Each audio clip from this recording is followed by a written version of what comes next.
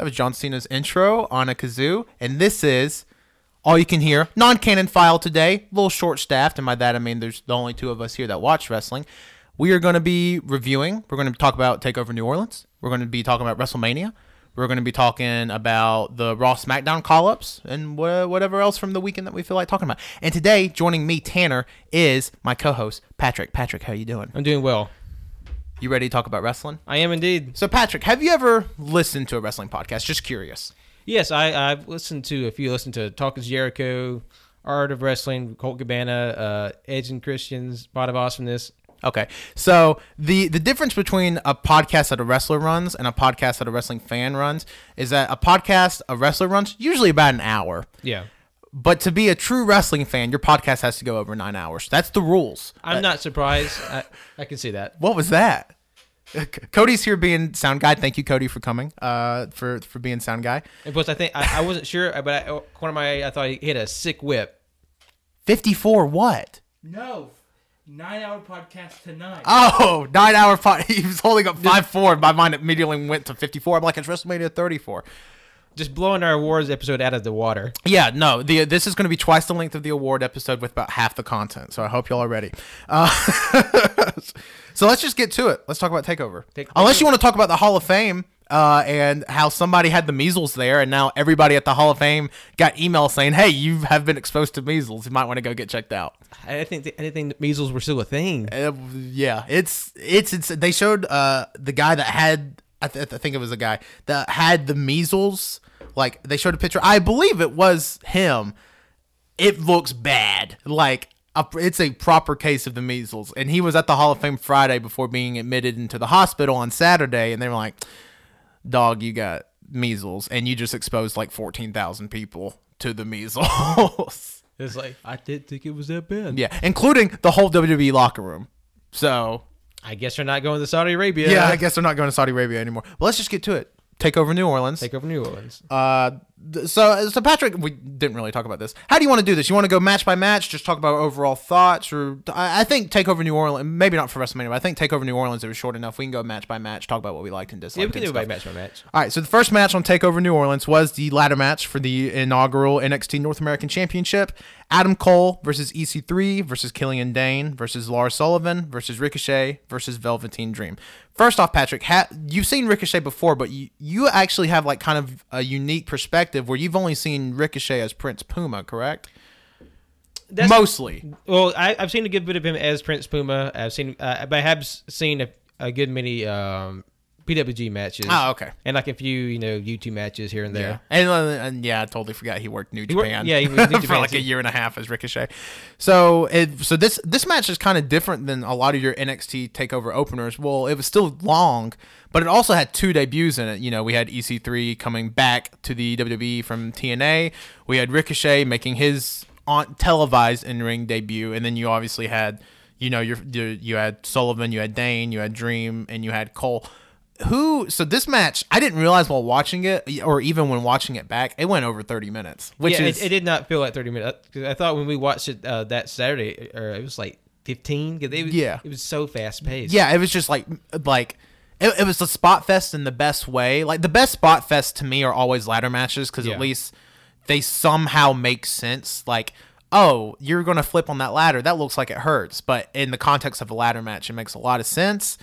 And I remember at the part, when we were watching it on Saturday, I was the only one rooting for Lars Sullivan, who is, I think, the correct large adult son to root for in this match. I liked everybody in this match. I think everybody looked good. Yeah. I think Lars and Killian had their really good Haas section. I think EC3 came off like a star. I think Ricochet came off like a star. Dream always comes off like a star. I actually think Adam Cole, despite winning it, maybe gained the least from the match, if that makes any sense. Yeah, I feel like he didn't have a big spot to himself other than him doing his bay after beating up EC3 for stealing his bit. Yeah. Or he had that super kick party in the middle. Yeah, he threw a bunch of super kicks, but he didn't have I'm thinking about high spots in the match, and like Ricochet, had that insane shooting star press, and he had the insane moonsault to the outside, and like just bumping like crazy. Yeah, he bumped like everybody bumped like crazy in that match, Yeah. but Ricochet went like an extra level and just like Yeah. died. Like there was one point, I can't remember if it was Lars or Killian, threw him out of the ring, and he essentially just did a tope out of the ring onto the floor. I was like, oh, okay. Like that doesn't seem, because like Ricochet has like a reported history of like knee problems and stuff, as like a lot of these young high flyers do, just from landing on their knees so much. And I'm just like, wow, first televised match, and you're just going balls to the wall, which I mean, I respect. Obviously, you work hard to get there. So yeah, this is his first televised match. Yeah. So he's got to like prove to all these new people and all the people they're expecting him to like, this is me. I'm still doing my high fly. Yeah.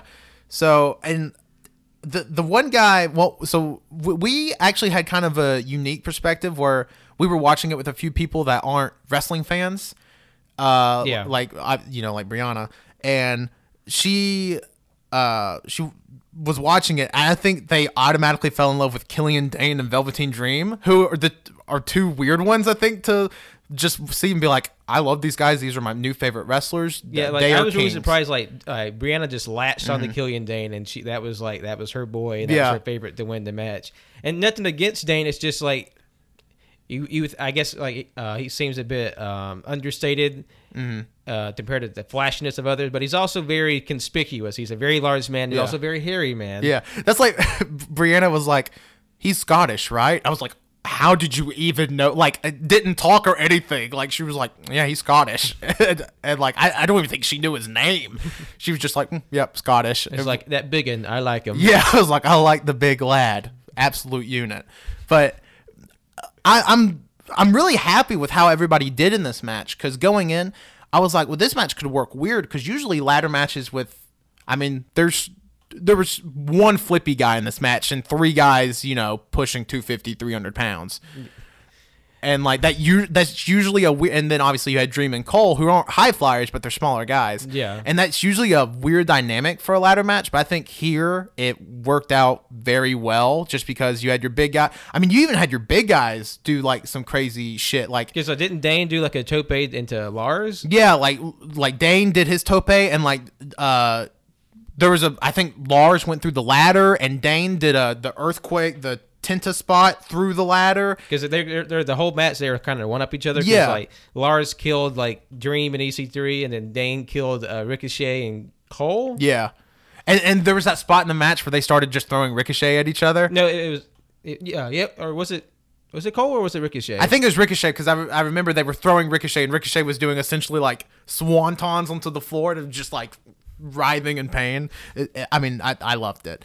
Overall, I think the ladder match, great success. I personally love the belt. I've seen the belt design gets mixed reviews. I love the North American belt. Yeah, it's definitely a throwback to like the old style belt. Yeah, it has like the dark red leather and the golden sort of like gridded map of the North America on it. Yeah, like it's one of those things, like the old like Mid-Atlantic TV titles used to be like, would take up an entire torso, and then just the belt straps is just a normal belt. It's kind of like a throwback to that, and knowing Triple H, how he's like the biggest territory mark on the history, in the history of the planet, makes sense. Yeah. So, but I like it. I'm interested to see what they do with it now that they have a North American title and a UK title. I'm like, are they gonna just expand? Are they gonna do like a Japan title or something? Bring back the European title, just make a whole ass European title? Who knows? So I'm interested how that goes.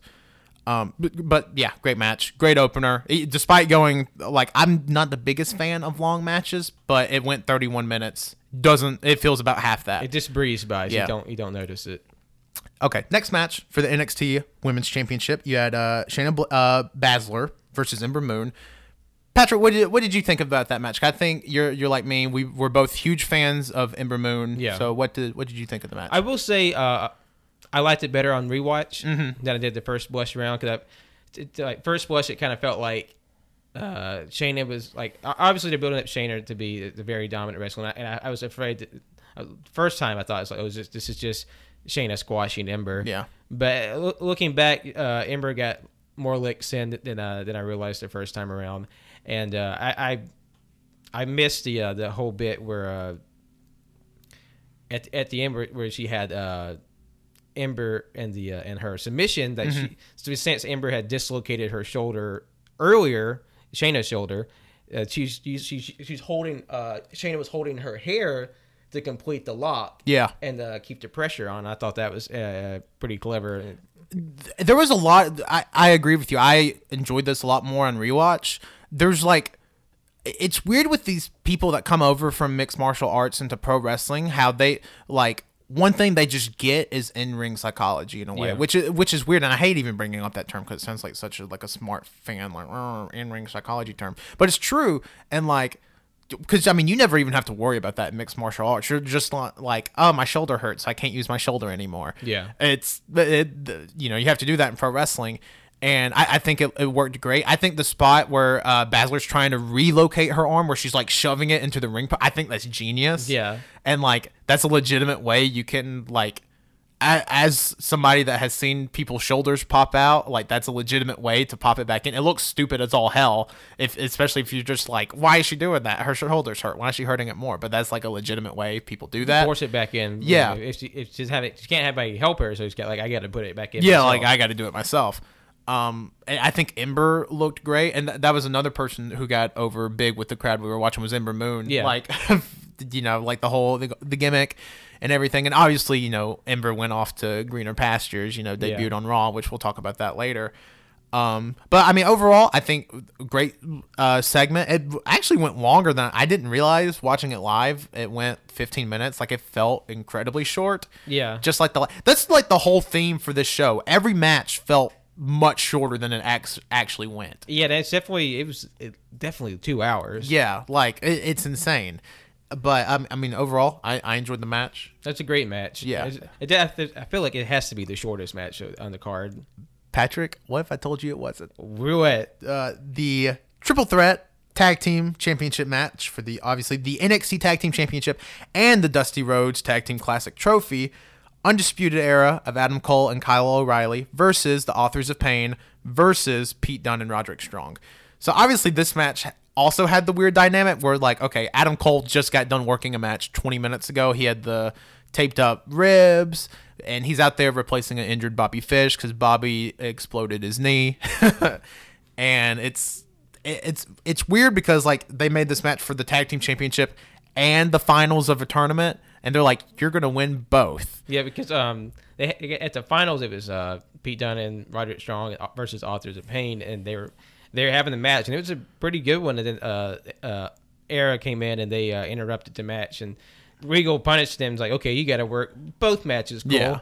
Enjoy that. Yeah, so Cole comes out there like limping, injured, which I thought was great. Obviously, got injured with like the North American Championship. Bobby Fish, I believe he was on crutches. He came in. You saw him afterwards. Yeah. Oh yeah, he was afterwards. And then Kyle's just doing goofy Kyle stuff, playing air guitar on the belt, whatever. I did think it was funny how like he starts with his usual like attitude when he's playing the guitar, like the belt guitar. Then he stopped, just like, oh, Bobby's not here.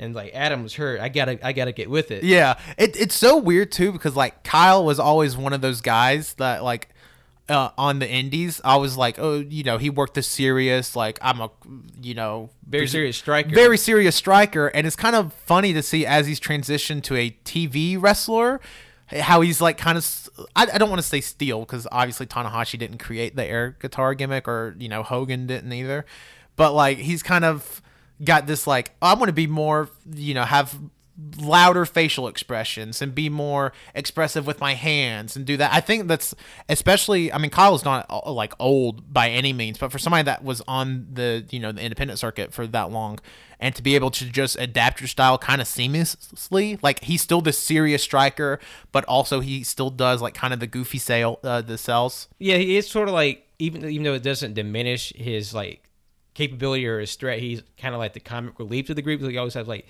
he's very animated in his expressions. He has like, if there's gonna have a funny spot in a match, he's gonna do it. Like in War Games, he went to hit one of the Authors of Pain, he missed, and the chair bounced it back, hit him in the face. Mm-hmm, yeah, and like in this match, one of the Authors of Pain German suplexed him, and he like it looks like he no-sold the Germans. He's like, and then he just collapsed out of the ring. Like, I think that's he that's goes great. to Hulk up and just like immediately falls down. Yeah. One thing that, like, I'm only 22. Like, it makes me feel old in this match. There's 3 people in this match within 2 years of my age. Yeah, because both Authors of Pain are like 23, 24. Yeah, Pete Dunne is 23. And then like Cole's the oldest person in the match, or I think it might be Roddy. Yeah, off the top of my head, it may be Roddy. Yeah, I was going to say that because like I think Kyle is 1 year younger than me. I think he is 26 or he'll be 27, and Cole is 28. Yeah, I think Roddy has to be in his 30s. He's been wrestling for fucking 18 years. Yeah. So we didn't mention that Velveteen Dream is 22. Yeah, Velveteen Dream is literally like 6 months older than me, which is absurd. Or Tyler Bates younger than I am. He's 20. Yeah. He can't even drink, and he's having like 5-star matches. Yeah, and don't even bring up. I mean, we'll talk about Nicholas later, but Nicholas is only 10. But I mean, this match, it went. This is the shortest match on the card. It went 11 minutes. Obviously, the big story of the match. I thought the match. First off, I thought the match was fine. Yeah. But then the whole match was building to the Roddy turn on Dunne to join Undisputed Era. How did that go over with you? Like, do you enjoy that, or are you like, that's kind of weird? I was really surprised, like, because he had his go rounds with Era earlier in the year, or into last year, and they offered him a place and he turned them down, and then he surprised, I'm joining anyway. But I don't know if that's like something they were always planning towards, or this is sort of a way to compensate for Bobby being injured. Mm-hmm. They had more in plan for Era and the tag team stuff, and it's kind of hard to do that when you only have 2 people. So bring Roddy in because he has a history with them. And out of everybody, it made most sense because you have like somebody out of the blues to start joining. Like, who's this person? Yeah, like it's weird too because I feel like Roderick Strong had already kind of done everything you can do. Like, he's challenged for the NXT title multiple times, has lost multiple times. Obviously, he was challenging for the tag belts. He won those technically, but his team that he came in with didn't win those. And now they're doing like this weird Freebird style rule. I think if it wasn't Roderick, because I assumed they were going to add somebody to the group with Bobby being injured for 8-10 months, because I mean, that's a big chunk of TV time, especially in developmental. I figured if it wasn't going to be Roderick Strong, I figured it was going to be Cassius Ohno, just because like I feel like they like having that group be like, wow, we're the Ring of Honor guys, we're the Undisputed Era. So I feel like, I mean, Dishonored. That was the name that was going around before they came out with Undisputed. I remember Dishonored was going around, and then it's one of those things like Hero was really the only other guy to make sense, especially just because like I feel with Hero or Ohno, It feels like to me he's kind of not settled because obviously the dude worked his ass off for 20 years, but like he doesn't care if he goes up to the main roster. I think he likes helping the younger guys down in developmental. I think he likes having a coaching role, and the fact that he still gets to wrestle, makes a very good living, and has health insurance is probably a big plus. And he lives in Orlando now, just like all of those guys do. So I think that would have been a good fit for him, as him becoming like the new leader of Undisputed Era. But I think the Roddy move was a smart move. It made sense in the context of the match. I'm interested to see where they go now, because now you have another 3-man group, and really the only other 3-man group in NXT right now is Sanity. Well, I was going to say I don't know how much of Access you heard, with Access being the live shows at WrestleMania, but apparently because during Access they had invitational matches for each of the championships. Yeah. And they had all these big matches and tournaments leading up to them. And the final of the tag team was Mustache Mountain versus Undisputed Era. And after the match over, Undisputed Era Mustache Mountain being Trent Seven and Tyler Bate. And then at the end, Pete Dunne rushes the ring and saves them. So British Strong Style in WWE? I guess we're going to get British Strong Style, because it's so weird because they've always kept Dunne away. Like, they've always pushed Mustache Mountain, but at the same time, Bate and Dunne have been seen as like these rivals. Yeah. So it's going to be interesting to see how they pull off that dynamic in the mat or in the ring. I mean, I'm sure they'll be able to do a phenomenal job of it. I feel like with WWE programming, the regular NXT viewer probably has more indie, I say in air quotes, indie experience than like a regular Raw or regular SmackDown viewer. So I think if you do pull something like that off, it can happen on NXT TV. And yeah, I mean, but I mean, you got to think now that's a lot of belts because you got the UK champion, the North American champion, and the tag titles. So like, there should be some like I wonder if they're gonna do like some weird thing where they like unify the UK and North American and just make like a television title, because at some point you're gonna have too many belts. Yeah. Even with like such a large roster, you're gonna have too many belts. I'm interested to see how they pull that off. But no, I mean, closing thoughts on the tag title match. It was good. I enjoyed it. Yeah, but I think probably the weakest match on the card. But still, still a good match. Yeah, I mean, weakest match on a takeover 9 times out of 10 is still really good. So, take that. Next match, NXT Championship, Aleister Black versus Andrade Cien Almas, obviously with Zelina Vega.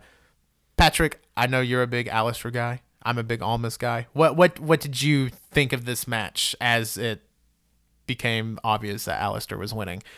To be honest, like as much as I love Aleister, like there's always moments in like these big championship matches where like even where you're rooting for your person, but there's like part of me is like, I still don't know if they're gonna win. They're still gonna pull that trigger and like make it a thing. Yeah. And then like he wins, and then you're just like, holy crap! Because like I will say, like our party that watched it, we did a collective flip when Aleister won. Yeah. And the thing is, like as amazing as this match was with all the big spots and all the close calls, like it from what people I've seen online, people are kind of like glossing over it because just how stacked this card was. But as a match, it was great because like Andrade is like he's like top of his game. He's doing crazy things.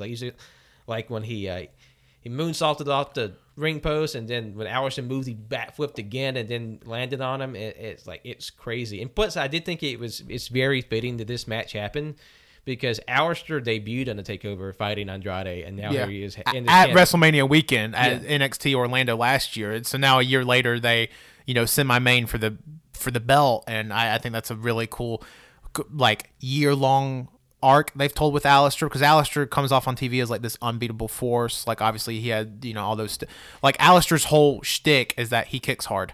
Yeah. So like in wrestling, like in other terms, you're like you can't really build a character off somebody that kicks hard. In wrestling, you can build a hell of a character whose main trait is kicks hard.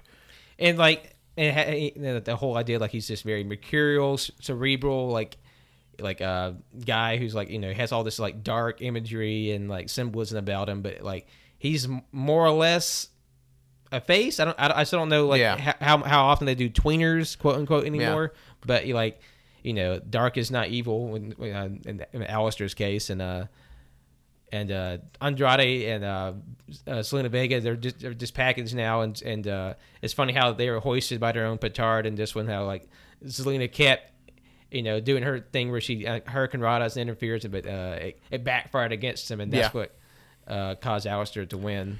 And it's really interesting going back to like the whole tweener thing is like Aleister Black is like it's so weird. Like I remember years ago they were like, oh, we're gonna kill off babyface and heel, which obviously they haven't done. They still have pure babyfaces, they still have pure heels, but there's definitely a lot more tweener like characters now than there was years ago. And it's one of those things that's funny is that Aleister Black is like a Satanist. Yeah, like and not a bit. He's a legit Satanist, but he's like one of the nicest people you'll ever like meet. An incredible guy and good. So it's just interesting, for a product that's pushed for kids, he's like, oh, I'm a Satanist, but also you're going to cheer for me, so who cares? And it's like, covered in tattoos. Not your stereotypical, vitamin taking John Cena Superman babyface. Like you say your prayers, it's just they go down instead of it's one of those things. It's an interesting dynamic. I love it. And it's so funny just to see like how his career has progressed in the last like 8 years alone, because he used to be just this skinny Dutch kid with no anything, no tattoos. Like there's a match online between him and Daniel Bryan from a WXW in an Ambition tournament, which is like a shoot style sort of thing. Like it focuses a lot more on grappling. Yeah. And like Bryan just tears them up. And now, like if you looked at the two side by side, you'd be like, that guy would kick Daniel Bryan's ass. Like that was what I'm going to mention because like there was a period not so long ago where in his independent career he would take more losses than wins. Yeah. No. Like. That's such a cool thing about like this crop of independent talent coming up, especially those that are getting close to the top. They're not afraid to take losses, which may circle back to a more important point of, do wins and losses really matter in professional wrestling?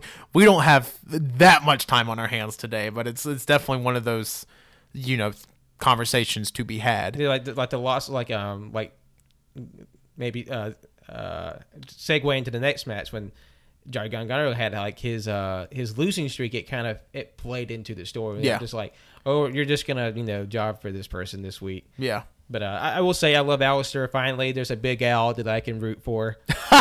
That's great. That's great. That's a local reference. That's a local University of Alabama joke for all of you. Alistair Black is now the new mascot of the Crimson Tide. Instead of a big elephant, we have a big Satanist. Yeah, which fits in well with Alabama when you really think. No. So last match, main event of the card, unsanctioned match: Johnny Gargano versus Tommaso Ciampa. If Gargano loses, he's gone from NXT still. If he won, he obviously got reinstated.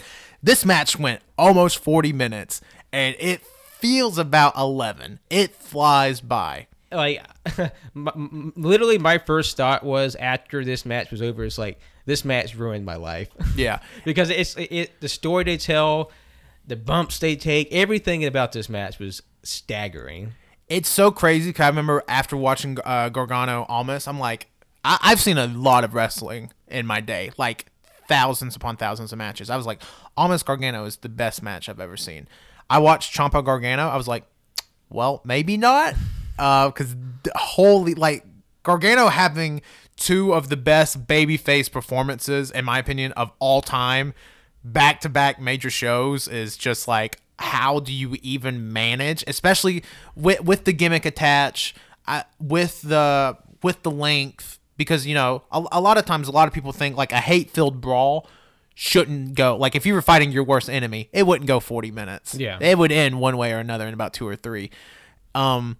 And it's one of those things, like they dragged this out for 40 minutes. Like the spots they built to were just phenomenal. I do love how like literally probably one of the best matches in NXT history takes place, and the screen cap you see a lot of people capturing is when Johnny Gargano had Ciampa on the announce table, and like Ciampa had the huge ass and literally his whole ass, his entire ass is just there for everybody to see. It's like, well, gotta respect it, I guess.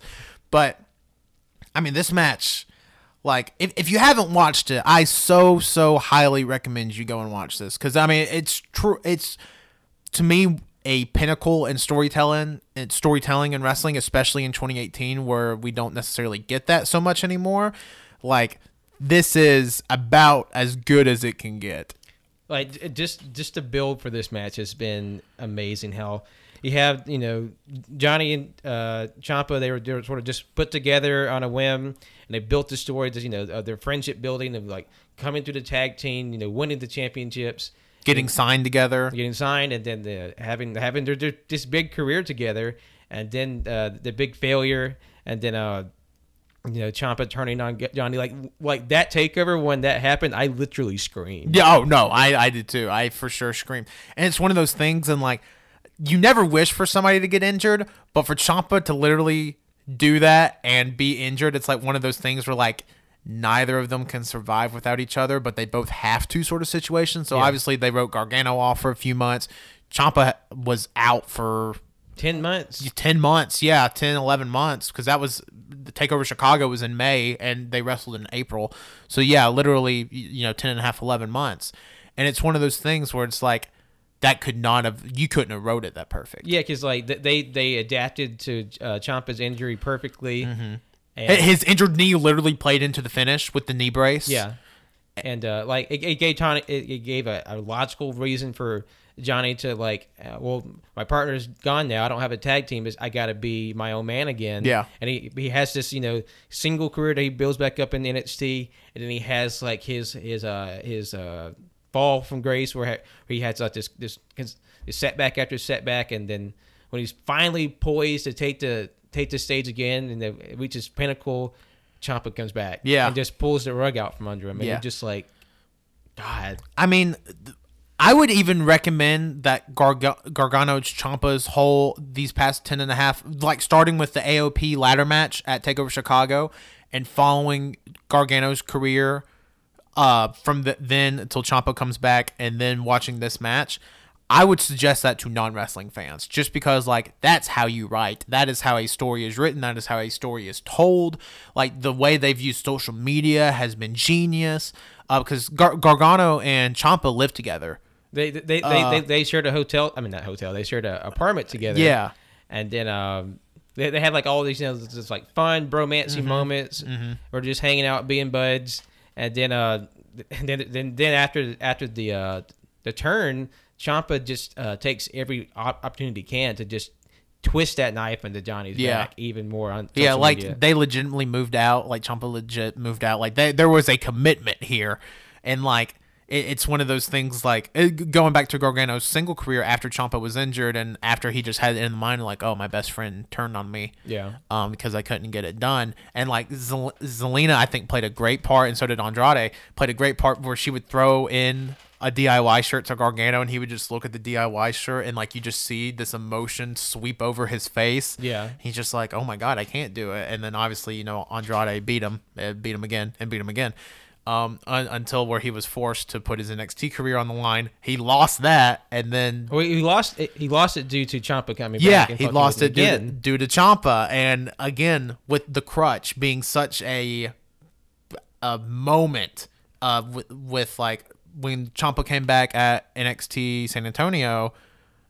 That was the main thing, the crutch, and that's what Ciampa kept attacking Gargano with on TV was the crutch. Because it's really goes into like this, moment of symbolism where that crutch, you could say, represents Johnny Gargano. That Ciampa is using Gargano to attack him. Ciampa still needs Gargano to stand. I mean, the great thing about pro wrestling is that you could just convince yourself of about 100,000 things, and most of the time you're like, oh yeah, it makes sense. And this is one of those times where like also forming your own narrative around it truly increases its value to that next level. And I mean, I just think this match is a total masterclass. Like, personally, I want like a DVD collection just like from Johnny and Ciampa's like introduction to NXT all the way up to this match. Yeah. I think because they just tell a wonderful story, and like I love both these two as wrestlers.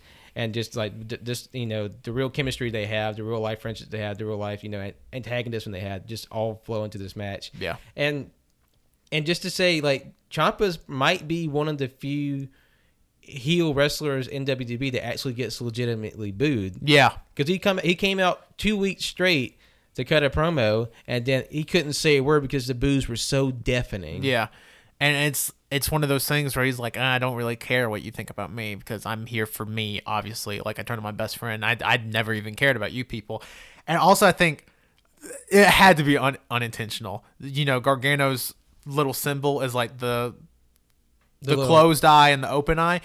Ciampa's one of his eyes gets black and swollen during the match. And literally there's a screen grab in the match where like one eye black and swollen closed, the other one wide open, and his mouth is just expressionless, and it looks just like Gargano's symbol. Yeah. And it's just like, how do you even think of this shit? It's like the closing stretch has the same movements as their CWC match 2 years ago. Yeah, because like all these like in the mirrored moments from the San Antonio, like whenever Ciampa turned on him, like had the moment where kind of lifting one up, and then when they meet in the middle and in the center of the ring like they did in Cruiserweight, and then Johnny he has like this broken down crutch. He's ready to beat down Ciampa, and then he's like he takes a moment. It's like, if I do this, there's no going back for either of us. Yeah, Gargano literally toward the finishing stretch of the match, Gargano literally sat down in like I am willing to forgive you. And it's just like, fuck. and that's when you see the close up of like Ciampa's battered face, like his swollen eyes, like looking back up at Gargano, and it's just like, oh my god, I just want to hook this match to my veins. Yeah, like I'm literally talking about it right now, and this literally does not happen with me. I'm getting chills. Yeah, and like just to say nothing of that god tier video package, and and like just like this emotional summation of everything that's happened up to this point. Yeah, no, I mean, just God, please do yourself a favor and go watch. Even if you're not even a big wrestling person, which first off, why are you listening to this? But like, you gotta go. We hope this turns the tide. This is essential viewing. The absolute essential as a person, as a human being. Yes, like you need to watch this match. Absolutely. So, Patrick, I want to get your take. NXT TakeOver New Orleans. Was it the best takeover they've done yet? This has to be the best takeover they've done yet, because it's like, I don't know how they keep topping themselves, but it's just shows the level of talent that's working there, and the people behind the scenes, in front of the scenes, just everybody's working together to just make an amazing show. It's truly incredible, the stretch that NXT has been on takeover wise for the last 4 years.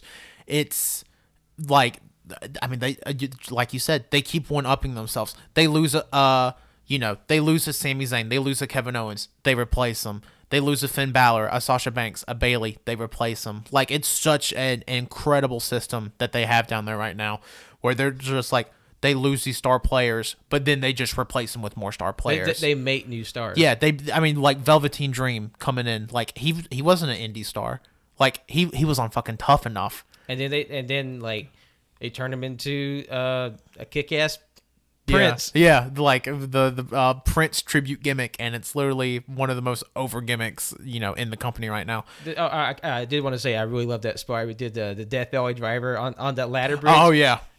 Plus he kept like missing his step. It's like, somebody's gonna die. Yeah, somebody's about to get it. But I never thought a takeover for me would one up the takeover that the December 11th, 2014 takeover. I think it was Redemption. I can't remember. Where it was Sami Zayn Neville, where Sami Zayn finally beats Neville for the NXT title, and then Kevin Owens is like helping Sami Zayn to the back, and then obviously Kevin Owens turns on Sami Zayn. Never thought a takeover would one up that one. Yeah. This takeover one up that one for me. In terms of the level of matches, just to say, to not disparage anything that happened in Redemption, but just it's just to another level. Just in terms of like skill on display and like the emotion involved, it's unparalleled at the moment for me. Yeah, no. So I mean, TakeOver, go watch it. I mean, there's nothing else to be said. If you're listening to this, I assume you've watched TakeOver, which good on you, because it's truly an incredible, probably one of the best shows WWE will put on this year. Maybe one of the best shows any wrestling company will put on this year, just from an emotional and storytelling standpoint. So Patrick, speaking of emotional, the 7 hour and 10-minute spectacle that was WrestleMania. We are going to do a minute-by-minute breakdown of WrestleMania 34. We're going to actually have a live commentary feed of WrestleMania starting now. Yeah. Because you definitely experienced a gamut of emotions from top to bottom, everything in between. Everything in between. It was like, I was telling Colt about it on Tuesday. Because he was like, "How much wrestling did you watch this weekend?" I was like, well, WrestleMania alone was 7 hours. And he was like, "What?" He was like, "You're kidding, right?" I was like, "No, it was 7 fucking hours." That was one show. That was 7. One show. And he was like, "How?" And let me tell you. We're going to go down. Yeah. It's insane. Obviously, the first match, the Andre the Giant Memorial Battle Royal, whatever, I feel like not much needs to be said about that. It was probably one of the most boring Battle Royals I've ever seen in my life. I feel like Battle Royals, like the Andre's Battle Royals, had like more story spots, and what this one we had R-Truth coming back and then getting betrayed again by Goldust, and then Ty Dillinger and Matt Hardy doing their delete 10 thing, and then Brady coming in and helping good Brave, coming in to help save Matt and help him win. Yeah, I mean, it went way too long. It went like 16 minutes. Skip it, please, to save yourself. Like, Matt Hardy winning's kind of a cool like lifetime achievement award just for Matt, who's been wrestling since probably before I was born. He's what? 30? Well, I mean, he's been doing. I mean, him and Jeff, started Omega in like 90. They were like preteens when they started. Yeah, wrestling. I mean, they were literally like 12 and 13 when they started. I mean, the first time Jeff Hardy was on WWF television, I think he was 16. I feel like even then he lied about his age. No, they for sure did. It was kind of like the Bucks. I think the Bucks worked a squash match on WWE television years ago, and one of them had to lie about their age. Nick had to lie about his age. He was like, "Yeah, I'm 18." Yeah, and which you would think for a multi-billion-dollar company they would like fact check that, but no. I guess if it's just bringing in somebody to get like stepped on, it's like they'll bring in like somebody off the street. Yeah.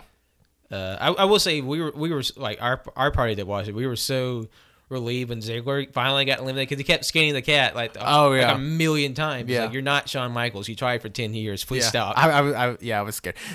God, I don't even want to talk about Ziggler, but God, what a fall from grace just to like, he had these great matches years ago and then like fell off. And then, the Miz program he had on SmackDown in 2016 was phenomenal. And then he just falls down again. And I don't think anybody's ever had such a high in their career and such a low in their career. As just Dolph Ziggler. Constant peaks and valleys. Yeah, it's incredible. But so moving on from that match, Cedric Alexander versus Mustafa Ali for the vacant WWE Cruiserweight title. Pat, I know you love both of these pure boys, as do I. Yes, they're very pure. Both of them are. How did you feel about Alexander Ali? I thought it was a good match. It just bummed me to hell out that they were giving it just a short change moment, and then like the match is good for what they were able to give in the time slot. Very emotional, especially right toward the end because obviously they're both friends in real life, and then the story they're telling, and then Ali goes for his finisher and Cedric overpowers and beats him. And when Cedric pins Ali, he just kind of cradles his lifeless head and just buries his face in the chest I won, but I'm so sorry I had to do this to you. I thought it was great. It's emotional, and but I just wish they treated them better. Yeah, it's one of those things where I like Ali Alexander getting the rub of, okay, you guys were really the first. They were the first main event after he who must not be named got fired. And absolutely fucking killed it. So I think it's really cool for them to get their WrestleMania moment. Luckily, there was a lot of people in the Superdome by the time their match went on because it went on about 45 minutes before the pre-show. So there was a large crowd in there already. Yeah. I also personally, just for the sake of, even if they were the opener, just for the sake of saying we were on the main WrestleMania card, I think would have been a good selling point for 205 Live especially. I'm glad Alexander won, especially because I think Alexander was supposed to win probably at the Royal Rumble, and then obviously didn't because they vacated the title. Yeah, like he's like it seems pretty obvious that he's had this push and upper trajectory for a long time now, and even though I feel like Mustafa really like pulled over like a lot of fans in terms of like his own self-produced promotionals and just his own sort of in-ring storytelling and just like his own story, I feel like. Cedric, he's had all this waiting for him anyway. Yeah. And Mustafa's time will come. Yeah. It's just I'm pissed. I'm still pissed that they ran a goddamn ad in the middle of the match. It completely killed the flow of the match. Yeah. It's so weird too because like you feel like a bad person for like rooting for one person in the match over another just because like coming in they're both like from rags to riches stories for both of them. They both have 3-year-old children. Like a lot of parallels with their stories, and so like it's interesting that because WWE really doesn't run very good guy versus very good guy matches often, especially for the stakes like that. Yeah, and especially for two wrestlers that get such positive reactions like Ali Alexander. I mean, obviously they probably looked at Roman Reigns versus John Cena as like good guy versus good guy. Roman Reigns doesn't get the good guy reactions. It's just fact of the matter. But Alexander Ali gets the good guy reaction. So it's interesting that like even like if they did a punch exchange, it'd be like yay, yay, yay instead of the yeah boo, yeah boo. It's like the yeah, yeah, yeah. It just keep and I mean I think it came across great. I wish they would have got a few more minutes, but at the same time I think they did great with what they did have. I think 205 Live is going to benefit now with there actually being a champion, because now it gives you a chance to actually build some characters outside of, Drew Gulak, who I think has the best gimmick in wrestling right now. Yeah. On top of being a phenomenal wrestler. So I'm interested. I'm really happy to see Alexander win. I agree with you. I think Ali will get his time, obviously, just like I think those guys are like the unsung heroes, because they're like, they got, 205 Live got shit on for a year. Yeah. And then especially when, they put him on top, it's like, oh, so they're not even taking this seriously now. And now it's like, oh, hey, we can be taken serious. Yeah. That's the one thing. Like, if you're a wrestling fan and you watch WWE, I would just encourage you to watch 205 Live, because it has improved so much in the last 2.5 months. It's unreal. It's been I would say the story of the year is the turnaround 205 Live did literally immediately after they got rid of Enzo. Because I've watched since its inception, and I've seen the middling beginning, the trouble they had, and just fighting the crowd every week, and dealing with the dark ages with who, yeah, and then their big claim to fame now with their soft reboot. And the cruiserweights, they're a great bunch of guys, champions that turn chicken shit into chicken salad. Yeah, they work their ass off every single week, and they're great guys, and I really think they deserve all the eyeballs they can get. Yeah, absolutely. I mean, all of those 205 guys are just like, even like, not even talking from a wrestling standpoint, just like people that I know that know some of them are just like, they're great guys. Like the interactions I've had with a few of them, they're phenomenal people. I wish them nothing but success, and I hope this is the start of their success. Mm-hmm. So moving on to the Wikipedia has it listed as 20 women, but I didn't realize there was 20 exactly. 20 woman battle royal for the WrestleMania Women's Battle Royal Trophy.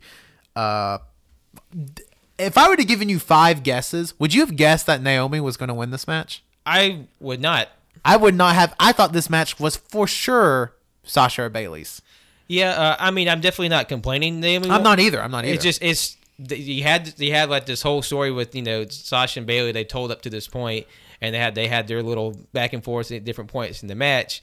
And you think Bayley wins, and then, like, surprise, there's Naomi. Naomi comes in. In this match, there was already a little controversy around this match. Obviously, at first being named after Fabulous Moolah, who has a fucking mile-long list of allegations listed against her. Deceased now. She's dead now. But, like all these rumors and stories about all this stuff. So they changed it last minute to just the Women's Battle Royal.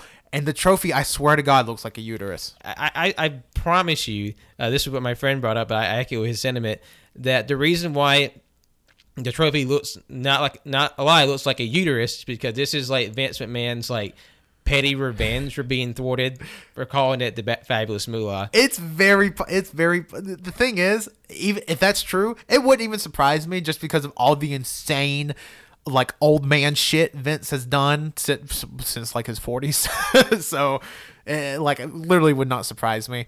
But I mean, it's uncanny, and the fact that they changed it because of Snickers is still to me like, it wasn't because of fan backlash. It's because Snickers was like, we don't want our name associated with somebody accused of all those things, so you're gonna have to change it. Which I don't know. Thank you, Snickers.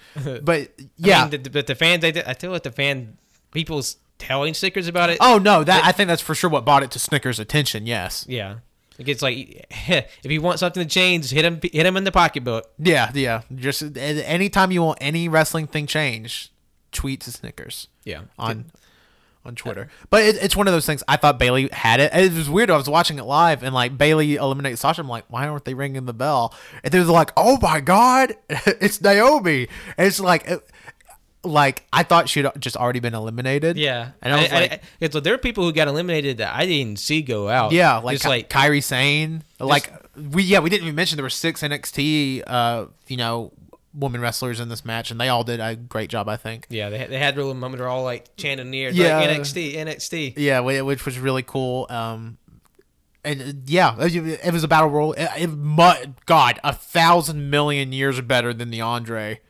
For sure. I kind of hope, on one hand, I would rather see women get singles match or at least match opportunities, but I also realize that there's just so many people on the roster now that's not plausible. I hope they continue to get more singles, like outside of the championship, they have like special single matches. Yeah, to have special singles matches. But I also hope they continue the Battle Royal just so everybody can get on the Mania card. Like if they don't have a singles match, because I think, and we'll get to it at the end, but I think next year is really going to be the next 12 months is going to be a weird turning point for women's wrestling in WWE, but we'll talk about that in a second. One last thing on the Battle Royal. What I would wish they would implement with the Royal winners is like give them some kind of title shot, because at this point it's kind of just like, hey, this is the thing you win. Yeah, that's it. Yeah, that's the thing that I've complained about the Andre forever. Like, look at the people that have won the Andre. Cesaro won the Andre. Nothing really happened for you. I mean, obviously he became, tag champs, but that was years later with another freaking person. Big Show win. I get why Big Show wins a Lifetime Achievement Award. I get that. Baron Corbin debuts. Nothing happens with him. When he debuted and won the Andre. Nothing happens. Mojo won it last year. By last eliminating Jinder. Jinder becomes world champion. Nothing happens with Mojo. And this year Matt Hardy wins it, who I assume is him and Bray are probably going to win the tag titles in Saudi Arabia, if I had to guess. So plus, like, Matt's already achieved so much in his life. This is just another accolade. Yeah, for sure. It would be like Jericho winning the Rumble. It's just like to have it on the list. But yeah, I wish they would tie, and plus that would give a nice feed into like the next pay-per-views stories. It's like, obviously don't make the Andre for like a world title shot. That'd be ridiculous. But at least a mid-card, like help elevate people who maybe haven't got a spotlight before. Yeah. And sort of like, and just sort of instigate a fresh rotation of people. Mm-hmm. Like you can have somebody come out and get a mid-card shot like Ty or Breeze or Fandango or any one of them. Yeah, like, and it's not out of place. That's what I loved about the John Cena United States Challenge so much, is like you had guys that never challenged for the U.S. belt challenging for the U.S. belt. Hello, we're back. Sorry for that. Just the weird little technical hiccup. You wouldn't even understand it if I told you, because I don't even understand it, and I was told it. So let's just move on. WrestleMania main card. First match, triple threat for the WWE Intercontinental Championship. Seth Rollins versus The Miz versus Finn Balor.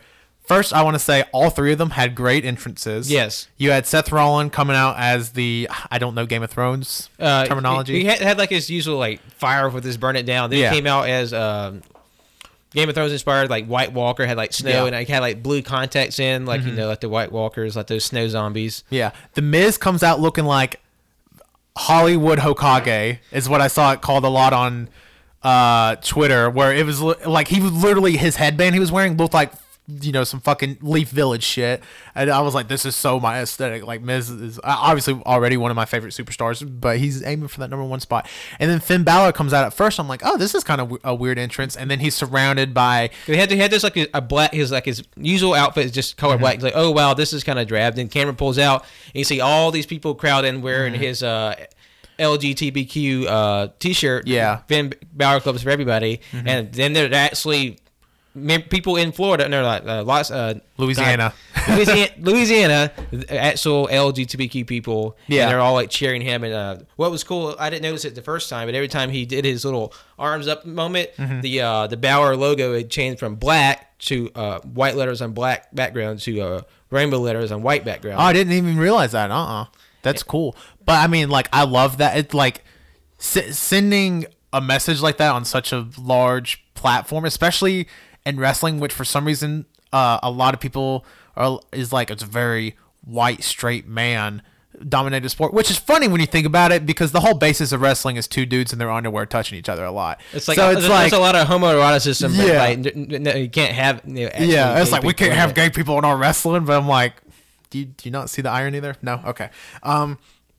But no, the match itself, probably one of the stronger matches on the whole fucking card. Yeah, to me, the Intercontinental match is my second favorite match. Yeah, I mean it was great. Tons of near falls, got the crowd just as hot as as he needed. Went 15 minutes, which I think is a great length for a WrestleMania opener. Seth Rollins, though, talking about Rollins for a second, has been on fire this year. Like, he may be the best wrestler in the world in 2018, which is something I never thought I would say, because I've never really been that big on, like, I've always liked Rollins, I've always respected Rollins, but this year he has just turned it up on another whole level. Because like even like I think on the Go Home Raw, like he and Balor had like a really good match. Yeah. And then, like, he went over an hour in the gauntlet match. Yeah, before Elimination I forgot about that. Yeah, like, that happened. Like, he wrestled for, like, 65 minutes on a 3-hour program in a row. That's absurd. And not to mention, who he wrestled Cena and who else he wrestled? Roman Reigns in, like, 2 30-minute matches. And, like, incredible.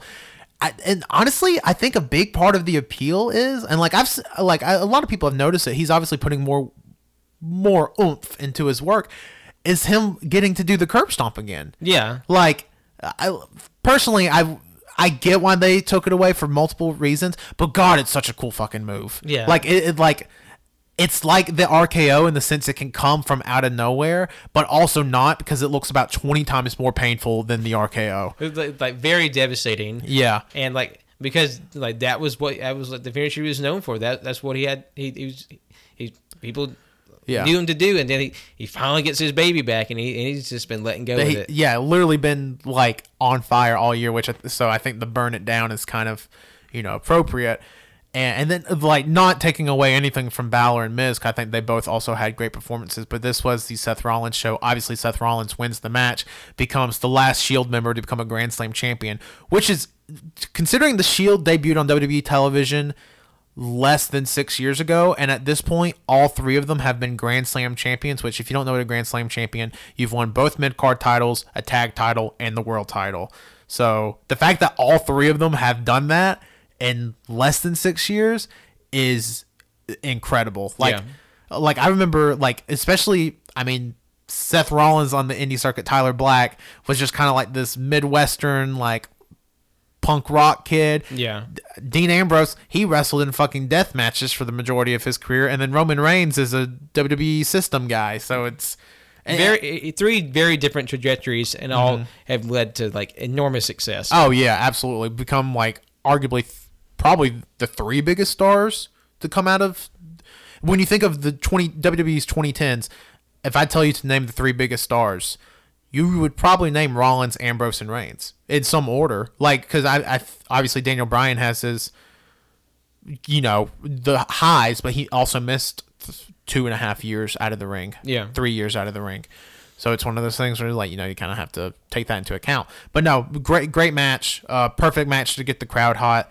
And then we roll right into the next match. I did want to say that. Go ahead. There's a nice little Rollinsism when he won the title. He's swinging above his head. Oh yeah, he does the helicopter. That's my favorite thing. Like, because I like, it's so weird when people do that. I think about their hands. I'm like, man, you have to have some fucking coordination going on to pull that off.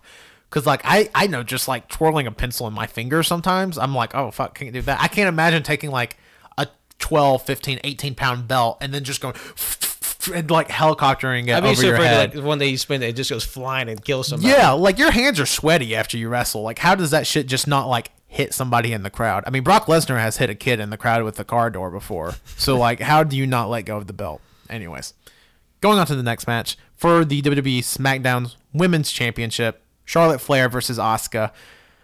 I think we have a little bit to unpack with this match, because obviously a lot is. Asuka comes in with her undefeated streak in NXT, WWE, whatever, hasn't been pinned, submitted, anything in close to 3 years since she's been signed. Basically since she signed with the company. Well, yeah, since she's been signed. I couldn't remember an exact date. And then, obviously, Charlotte comes in, SmackDown Women's Champ. Obviously, the franchise, the the face they want to put on the posters, Charlotte, obviously, being Ric Flair's. Triple H is a Ric Flair guy, not taking anything away from Charlotte because she's an incredible athlete. But, Sasha, Bayley, Becky, 4 horsewomen. She has a very, very strong pedigree. Yeah. Boom. Gotcha. And like Asuka coming in, won the first women's battle or Royal Rumble. I almost said Battle Royal. Royal Rumble. So, how do you feel about the booking of this match?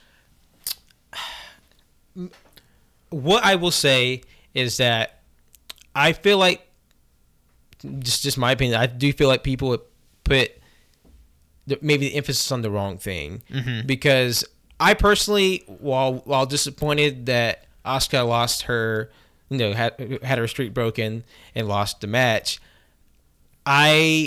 Honestly, this match is my favorite match on the card. Yeah, mine too. And I thought it was great, and just the camaraderie, like just the battle they put each other through, and the camaraderie and the sportsmanship at the end was like wonderful and touching, and like I thought it was just fantastic to just see like they beat each other to hell, and they embraced each other, and it was fantastic. Like when Asuka goes to congratulate, she doesn't even get to finish, but Charlotte just rushes in and hugs her. Mm-hmm. And there's an interview I saw that it did with Charlotte afterwards that I thought was just very emotional. Yeah. That Charlotte said, I wanted to be the best Charlotte I could for Asuka. Mm-hmm. And which is also, side note, I didn't realize Asuka was a mother. Okay. A lot of people didn't realize that. As in, like, so Asuka retired from the ring for about 10 or 11 months in like 06, 07. And literally Charlotte saying that was the first time people were like, oh, she went off and got pregnant and had a kid. That's why she retired for 11 months. So like Asuka has like this 10 or 11-year-old kid and married, I believe. Yeah, she said wife and mother. A lot of people didn't realize that, which is like also the weird thing about wrestling where like wrestlers, if they keep their lives private, they keep their fucking lives private. You don't know jack shit. Yeah, like there's plenty of people that I had no idea had kids, had wives. Like I didn't realize that Xavier Woods was married, Sami Zayn was married. Like they're very good at keeping their professional and private lives separate. No, absolutely, which is probably important to do. Yeah, and especially in something that's seen by millions of people every week. But going back to the Charlotte Asuka match, I was in the camp. And I realized a lot of people on Twitter that I asked about this was also in the camp where a lot of people thought Asuka maybe should have lost her streak sooner. Like, maybe to Ember Moon in NXT. Yeah. Because, like, I don't want to say burdened with it, but she was kind of been burdened with it on the main roster since she's came to the main roster, just because, I mean, you kind of know that, like, she ain't dropping that shit on TV. So you pretty much boiled it down to TV, or to pay-per-views. And she's wrestled on, like, 4 or 5 pay-per-views at this point. So it's like, you knew it was eventually coming. And I agree with you. I wish people wouldn't like sulk on the fact like, man, I can't believe she lost to Charlotte. Like, I would much rather her lose to Charlotte than pretty much like, because Charlotte has the accomplishments. Obviously this is something that will be shown in Charlotte's like when she's inducted into the Hall of Fame, which is will happen one day. It would be like she broke Asuka's streak. It's like one of those things where your kind of resume. Like, you're adding to your resume just because at that point. But at the same time, it's like, I'd rather her lose to Charlotte than like 90% of the other women on the roster, because at least that kind of makes sense. It seems like it would be a believable opponent for her to lose against. Yeah. And plus, like, I feel like the same people who are complaining that she lost her streak are the same people who are saying like, oh yeah, Carmella's going to come in and cash on Asuka when she wins. Exactly. And how much more upsetting would that be? Yeah, like and I like Carmella, but like a lot of people would have been pissed if Carmella was the one to end Asuka's streak, like via Money in the Bank cash in. Like that would have been insane. And plus, I will say I did have an interesting view on this WrestleMania in terms of the women's matches, because I follow several wrestling fans and several wrestling artists, and predominantly they're women or queer or both. And I can guarantee you, even though a lot of them weren't happy with the outcome, it was 99% positive and glowing. And I feel like everybody who's complaining about it, they seem like mostly dudes, and they seem like the streak completely ruined the match for them. Yeah, which I think is absurd. Yeah, because that match was amazing. No, it was I mean, again, I think we both agree it's probably the match of the night. Yeah. Charlotte busted out new shit. Asuka busted out new. Charlotte doing that Spanish fly off the rope is insane, especially for somebody as tall as she is. Yeah, that's crazy. I mean, Charlotte's I would say an easy 5'11", 6 foot. She's got to be at least 6 At least. I mean, she got legs for days. That woman's tall. And God, like it's just a great match. And like Charlotte's entrance was pretty sick. Oh yeah, when she came out to like gold and just spoke Zarathustra and referencing like WrestleMania 30 when she was one of Triple H's Golden Girls. Yeah, and then like she had all these golden gladiators with them. It was an amazing. And then Asuka had that VR shit going on. It reminded me a lot of Vaporwave for some reason, because it was like kind of shoddily done, but not shoddily done, like 3D graphics, Asuka mask, and it's just like, okay, I can appreciate that, but also the effort. Yeah, I did a lot of effort for just the live viewer at home. But I digress. It was cool, but yeah, great match. Obviously, go see it. Probably one of the top matches of the weekend for me personally. Definitely. Yeah. Speaking of matches of the weekend, Fatal 4-Way for the WWE United States Championship. Jinder Mahal versus Randy Orton versus Bobby Roode versus Rusev. What a weird ass booked match. So if let me give a little background, because I think we're both going to have a lot to say on this. The match was originally just going to be Jinder Mahal versus Randy Orton versus Bobby Roode. Rusev's whole shtick with the Rusev Day got so over, he literally last minute gets added to the match. Because he's not only is it just like the chance on every show, but like his merchandise is way up with the Rusev Day shirt. Yeah, the Rusev Day shirt is literally, I think, for the last couple of weeks has been like the number 1 or number 2 selling item on WWE Shop, which is again insane for a guy that is sometimes not even on TV. Yeah, just because they don't push him that much, and they booked the match. And Patrick, just run us through this. Like to me, it just seems like this perfect storm of just weird shit. Yeah, like that's the perfect way to describe it. Because like they had all their entrances, like everybody, Randy comes out, he's the champion. Bobby comes out, does his glorious shtick. Jinder comes out in his dress, Indian uniform, and then like his fucking head piece falls off, and he tries to play it off, and just like, oh, that's a Botchamania moment. And then Rusev comes out, but he has his Shakespeare song. Yeah. Aiden English comes out, who apparently got a haircut within the hour he was on TV at the Royal Rumble. Got a shaved head. His whole ass head is shaved, and he does his singing, and he's just like, he cut his hair backstage. What happened there? Yeah. And Rusev comes out. I was hoping for the tank. They just bring out the tank. I was hoping he would go on a tank again. And so this, honestly, I forgot this match when I was putting my list together from my own memory, and I was like, oh yeah, that's Matt Hatcham. And then nothing really happened. It's kind of just this and that all together, and then the Rusev's in the ring and he gets the Rusev Day chant, and then he gets hit by the most devastating finisher in WWE. Yeah, the Singh brother distraction followed by the Khallas. Yeah, it's devastating.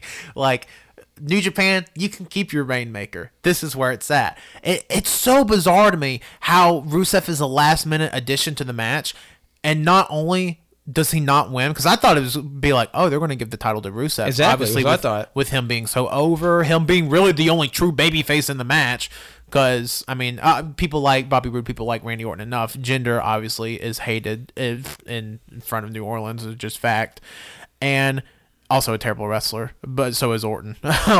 It's Orton has the ability of being a terrible person and a really boring wrestler. Orton hits that nice Venn diagram cross section where it's like terrible person, terrible wrestler. He's right there in the middle. It's at least Jinder Mahal's nice outside. Yeah, Jinder, great human being. But like this Rusev's moment, and then the fact that he gets pinned.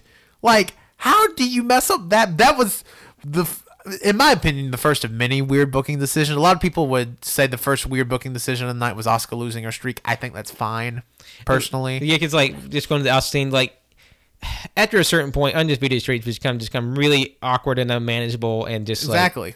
They're nice to have, but sooner or later you just gotta have to deal with it. But with this match, it's it was of all the matches on the card, it was definitely one of them. Yeah, no, for sure. Out of the 7 hours and 10 minutes, this was definitely 8 minutes. Yeah, it was the cool down match. Yeah, for sure. So up next, the mixed tag team match: Kurt Angle and the debuting Ronda Rousey versus Triple H and Stephanie McMahon. Honestly, not bad. Not near as bad as I thought it was going to be. I thought everybody was going to be a train wreck in that match. It was much better than anybody thought it was going to be. Yeah. And it's one of those things where Ronda, huge piece of shit human being. Just in case you didn't know, she hates trans people, and she doesn't think the Sandy Hook mass shooting happened. Thought it was fate. That's true. just a terrible human being in all regards. So really, from an in-ring perspective, she did do a lot better than I thought she was. Just from seeing the footage of her doing dark segments, I thought she was going to be trash. Yeah, and she wasn't. She she had her moments, but personally, I hope what comes out of this match and the mixed match challenge by default is I kind of hope it allows WWE to kind of open up that barrier between intergender wrestling more. Yeah. And I hope for them, it allows them to have like more moments like that where like, I know last year on SmackDown especially was a huge problem. Like Charlotte would be champion and then like some guy would just come out and interrupt her.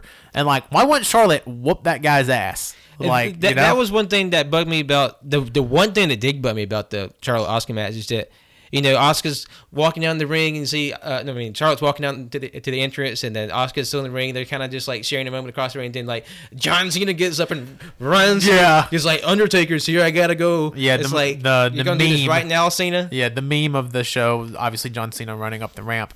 So I hope that does happen, and I'm interested to see what they do with Ronda next, just because now she's seen as being on par from an athletic standpoint with Triple H, who in WWE lore is like the best outside of John Cena. So, and also she broke Stephanie McMahon's arm twice or something. She broke it on WrestleMania and she broke it again on Raw. So it's like, what do you even do with her next? Because like it's going to allow WWE to kind of elevate their women as a whole. Because I honestly think if you ask me right now what main event's WrestleMania 35, I think it's Charlotte versus Ronda. That's what I was thinking. Because like you have what Charlotte's accolades up to this point, won every women's title in WWE, defeated Asuka, and I feel like that's probably what it goes to next. Like, I feel like that match is coming, whether or not it's next year or but I feel like that match is coming. Yeah. For better or for worse. Yeah, which I think is cool. Like the fact that we're even realistically talking that a women's match could main event WrestleMania and not WrestleMania 35 is incredible. Just because 4 years ago there wasn't a women's match on the main card. Yeah, like up until a couple of years ago, and then you have these crop of NXT girls, and then it brings up all the main roster girls that are still there, like Naomi and Natalya and stuff. And it really opened up a whole new door, and now you have like women's wrestlers. They've main evented pay-per-views, main evented multiple episodes of TV, both Raw and SmackDown. It's gotten best match of the year. Yeah, best match of the year in NXT and WWE. And then again with I think Charlotte, Sasha, Bayley, and Becky, just based on all of their merits and all of the credit that they deserve, are all first ballot Hall of Famers in WWE's weird ass Hall of Fame logic. But like for just the reality of pro wrestling, I think that they've allowed to open up doors never seen on television before with women's wrestlers, which I think is really cool. So I hope that's what we get from this, not just Ronda breaking everybody's arm. Yeah, just like the elevation of women in general in the company and their skill, showcasing their skills, and also maybe opening the door for intergender, because like NXT flirted with intergender with like the Candice and Ciampa stuff, and Zelina, of course. I guess like that was a gag, like, or because I've been hearing a lot of talk about this Candice and Ciampa bit. Like, was that just because like way back when Ciampa beat up Johnny, that he thought Candice was going to step in and whoop his ass? Oh yeah, no, nothing's happened. That's just like the bit right now. Like a lot of people think Candice is going to try to fight Ciampa, or Ciampa's going to attack Candice. But then also in NXT you have Zelina, like her karate guys, and Nikki Cross. She jumped on Adam Cole's back. Yeah, like she like. Yeah, and like Nikki Cross has been like sent through tables and stuff. So like it's slowly being broken down. Like you can't do it all at once, because I can see how that could be a shock, especially to a newer viewer, or especially to like a very restrictive upper management, more so than anybody. Yeah, absolutely. And like obviously, you have to work within the confines of TV contracts as well. So, but I think it's a great first step, or we're not even at a great third step, great fourth step. I think the women having a Royal Rumble and an Elimination Chamber this year, obviously, that opens up all new doors. Like seeing, like, finally, I think management is seeing women at the same athletic level as the men. Yeah, which 5 years ago would have been unheard of, because 5 years ago you had like Snooki wrestling at WrestleMania, like. or it was one of the fairly recent WrestleManias, like Snooki wrestled, and probably was like the best woman to ever wrestle on WrestleMania at that point, just because like all of the women wrestlers they used to hire, they were like, oh, you're pretty, we'll hire you. But, oh, I can't wrestle. Well, that's fine. We'll make it work. So it's one of those things that's cool now that they actually have legitimate women's wrestlers, and like obviously had a great coaching staff in NXT, and just them being naturally talented is a great step for them. So up next, the triple threat tag team match for the WWE SmackDown Tag Team Championship. The Bludgeon Brothers, which is Harper and Rowan. I didn't realize they dropped their first names. Is it apparently like you only have one name? Either you drop your first or your last. Yeah, it would be so great if the tag was just fucking Luke and Eric. That'd be so good. Versus the Usos versus the New Day, which was Big E and Kofi in this match. Pretty much a squash match. It went 5 minutes maybe, and I mean it was the Bludgeon Brothers show. They destroyed it's funny, like after the Usos and New Day have like this tag team defining feud on TV last year into this year, like if you want to establish a new tag team, have them destroy your two top tag teams, and that's what they did with the Bludgeon Brothers, which is good. I've always liked Rowan. I've always liked Harper. I've liked Harper for years, matter of fact. So it's cool to see them get like that WrestleMania moment and them walking with the tag titles. I mean, yeah, I do feel like we'll have to touch on New Day's entrance to this match. Oh yeah, no, the New Day's entrance in this match was, I mean, absolutely incredible with the pancakes. They had their little VR with the a rainbow stretched across two stacks of pancakes. Which I want to be honest, at first I thought it was like an inflatable until I saw it was levitating off the ground. I'm like, oh, okay. And then they come out, the New Day themselves come out, and then Xavier plays the Dragon Zord tune on his trombone, and then little people dressed as stacks of pancakes come hobbling out and jumping around. And, literal short stacks, like they start doing the worm. It's fucking bizarre. Like if you see that GIF in a non-wrestling context, even in a wrestling context, it's weird, but in a non-wrestling context, it's like, what the whole fuck is going on? And I don't know if you noticed, but on the New Day's attire, they had like they had the Saitama OK face, but it was just them. Oh no, I didn't realize on their individual outfits. Oh man, that's incredible. I wish, and I realized, because they cosplayed as Black Panther characters recently at a con. Yeah. I wish they could have got the licensing rights for that, because I think that would have been incredible. Well, Cedric, he did dress as Black Panther. Yeah, Cedric had his little Black Panther attire, and I couldn't really tell who Mustafa. I couldn't tell if Mustafa Ali was going for like a Bucky vibe. Well, actually, I think it was supposed to be Sub-Zero, Iron Man. Or Iron Man. But the mask threw people off. Yeah, the mask was weird. Some people even said Blue Lantern. Yeah, which... Okay, but there's a lot of people don't realize most wrestlers huge nerds, so there's going to be some. I mean, fucking 1 year New Day came out dressed up like Saiyans, and then I think another pay-per-view they were dressed up as Red Lanterns. Yeah, they were dressed up as Red Lanterns on one show, so it's just one of those things. But the tag title match just kind of there. I mean, it was a fine match, but it was so short, it never really got the chance to get going, and then Bludgeon Brothers just kind of destroyed everybody. Yeah, like they had their upper mobility. What? Like future fantasy booking, I want Breezango, Fashion the Police, to take the titles from it, because that's where the Bludgeon Brothers were kind of introduced, with heckling them, and then like that'd be a nice turnaround, however likely it is. It'd also be great if a whole wrestling feud was built off the fact that the Fashion Police were like, leather's out, guys. It's like, we're not doing leather anymore. And like that was a whole like multi-month long feud just because of the Bludgeon Brothers refusing to wear anything but leather. It'd actually be really fucking good. Now I'm down for it. Up next, the most anticipated match on the card: Undertaker versus John Cena. What a weird thing that was. So to set up the match, at first John Cena goes out, and then it gets dark, and then you hear, "Hi, my name's Elias." It did like the guitar strum, obviously, and Elias comes out and like he's like, "John Cena, get out of the ring," blah blah blah, and John gets out of the ring. Who, by the way, we forgot to mention, John Cena was seen drinking before the show. Like they kept cutting to him, and like he had his beer in his hand, and you could tell he was kind of hiding it. So Patrick, I need a guess. How many brewskis did you think John Cena put down before he got in the ring with Undertaker? 5. Fuck, I was going to say 4. Okay. So I've seen some interesting theories on Twitter, because there's stories out there where that John Cena is like a legendary level drinker.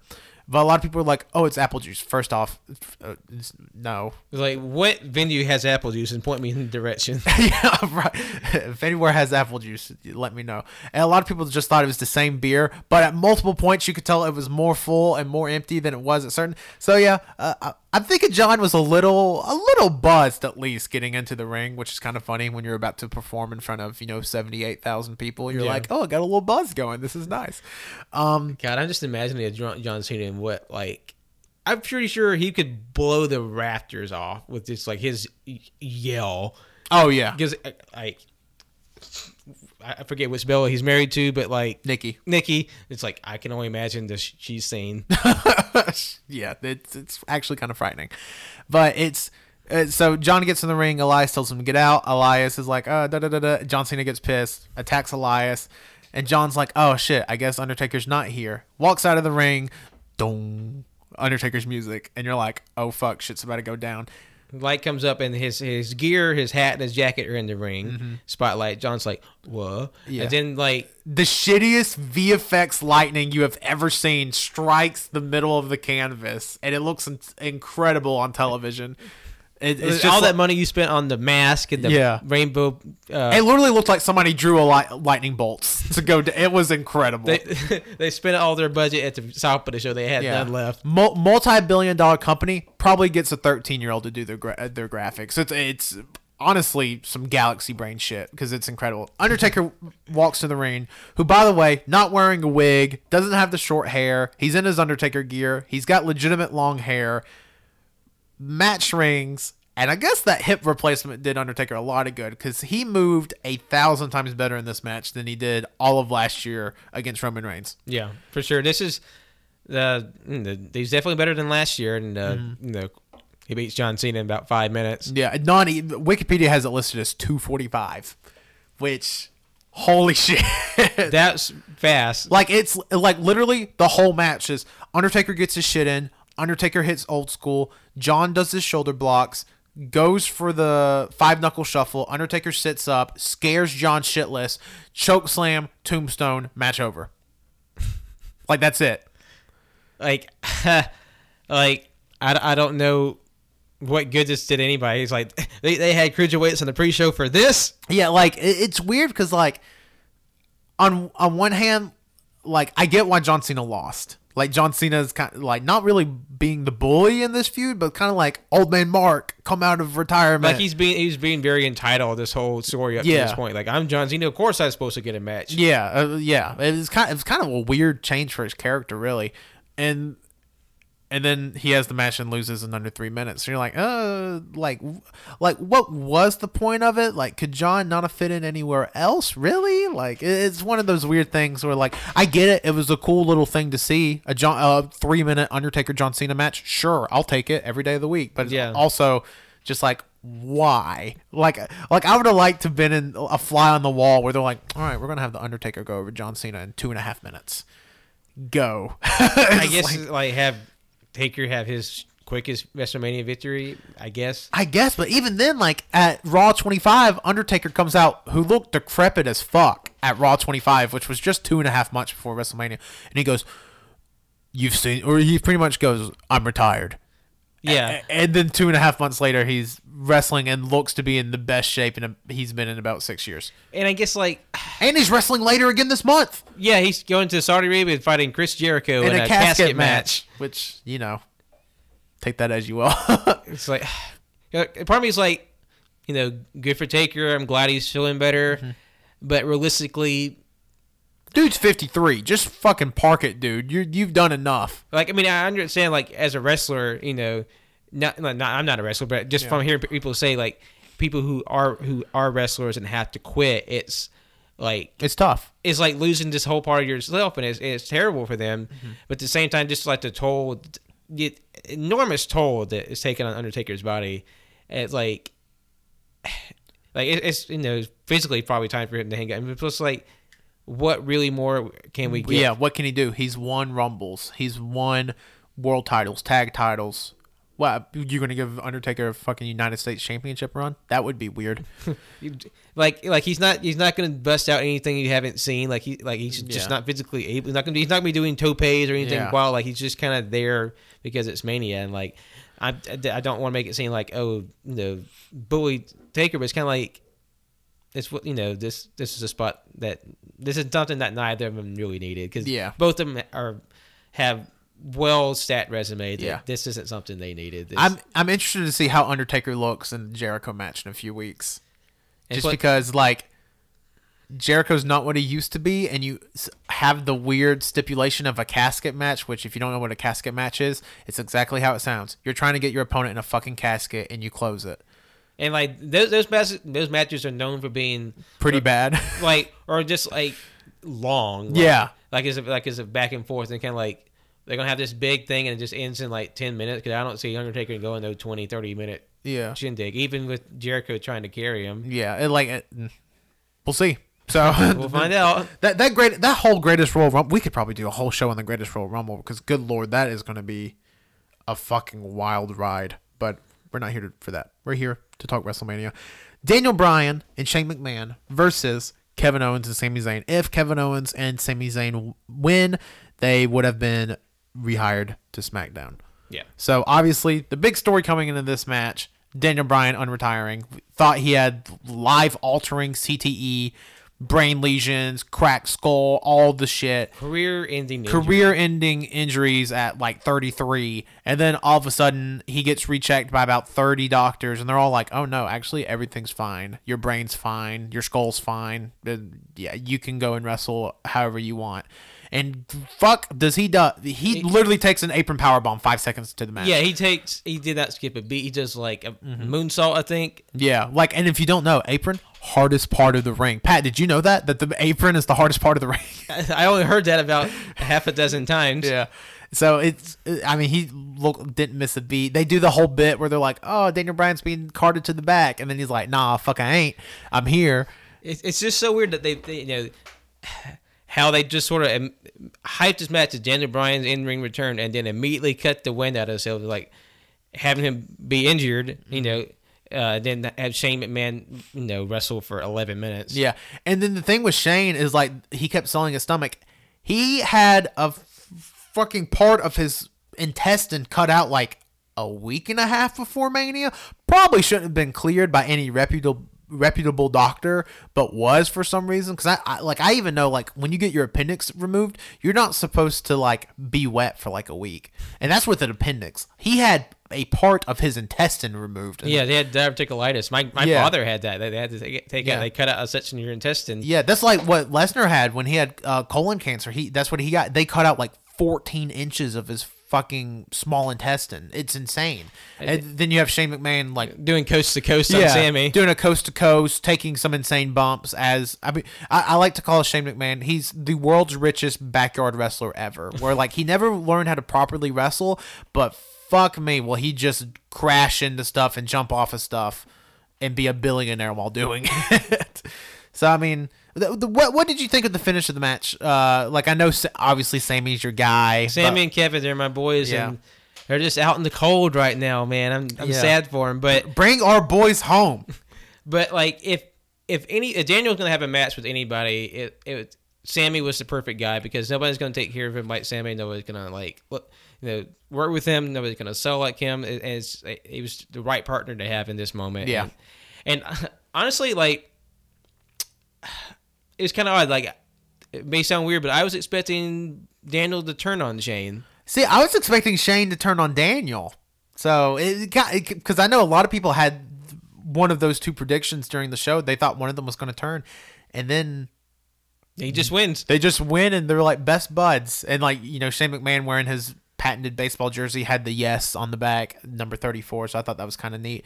I mean, it was a cool match. Was it the best match on the card? No, but it was like, it's cool seeing somebody you never thought was going to wrestle again go out there and just fucking kill it. Yeah, like that to me is probably one of the biggest things to come out of the weekend. Is like, wow, Daniel Bryan, not only has he been out of the ring for 3 years, he's still like one of the best people in the ring after not wrestling for 3 years. That just shows that his level of skill. That 3 years on the bench, and he's he comes back and is like one of the best guys on the roster. At least like he hasn't missed a day. Yeah, absolutely.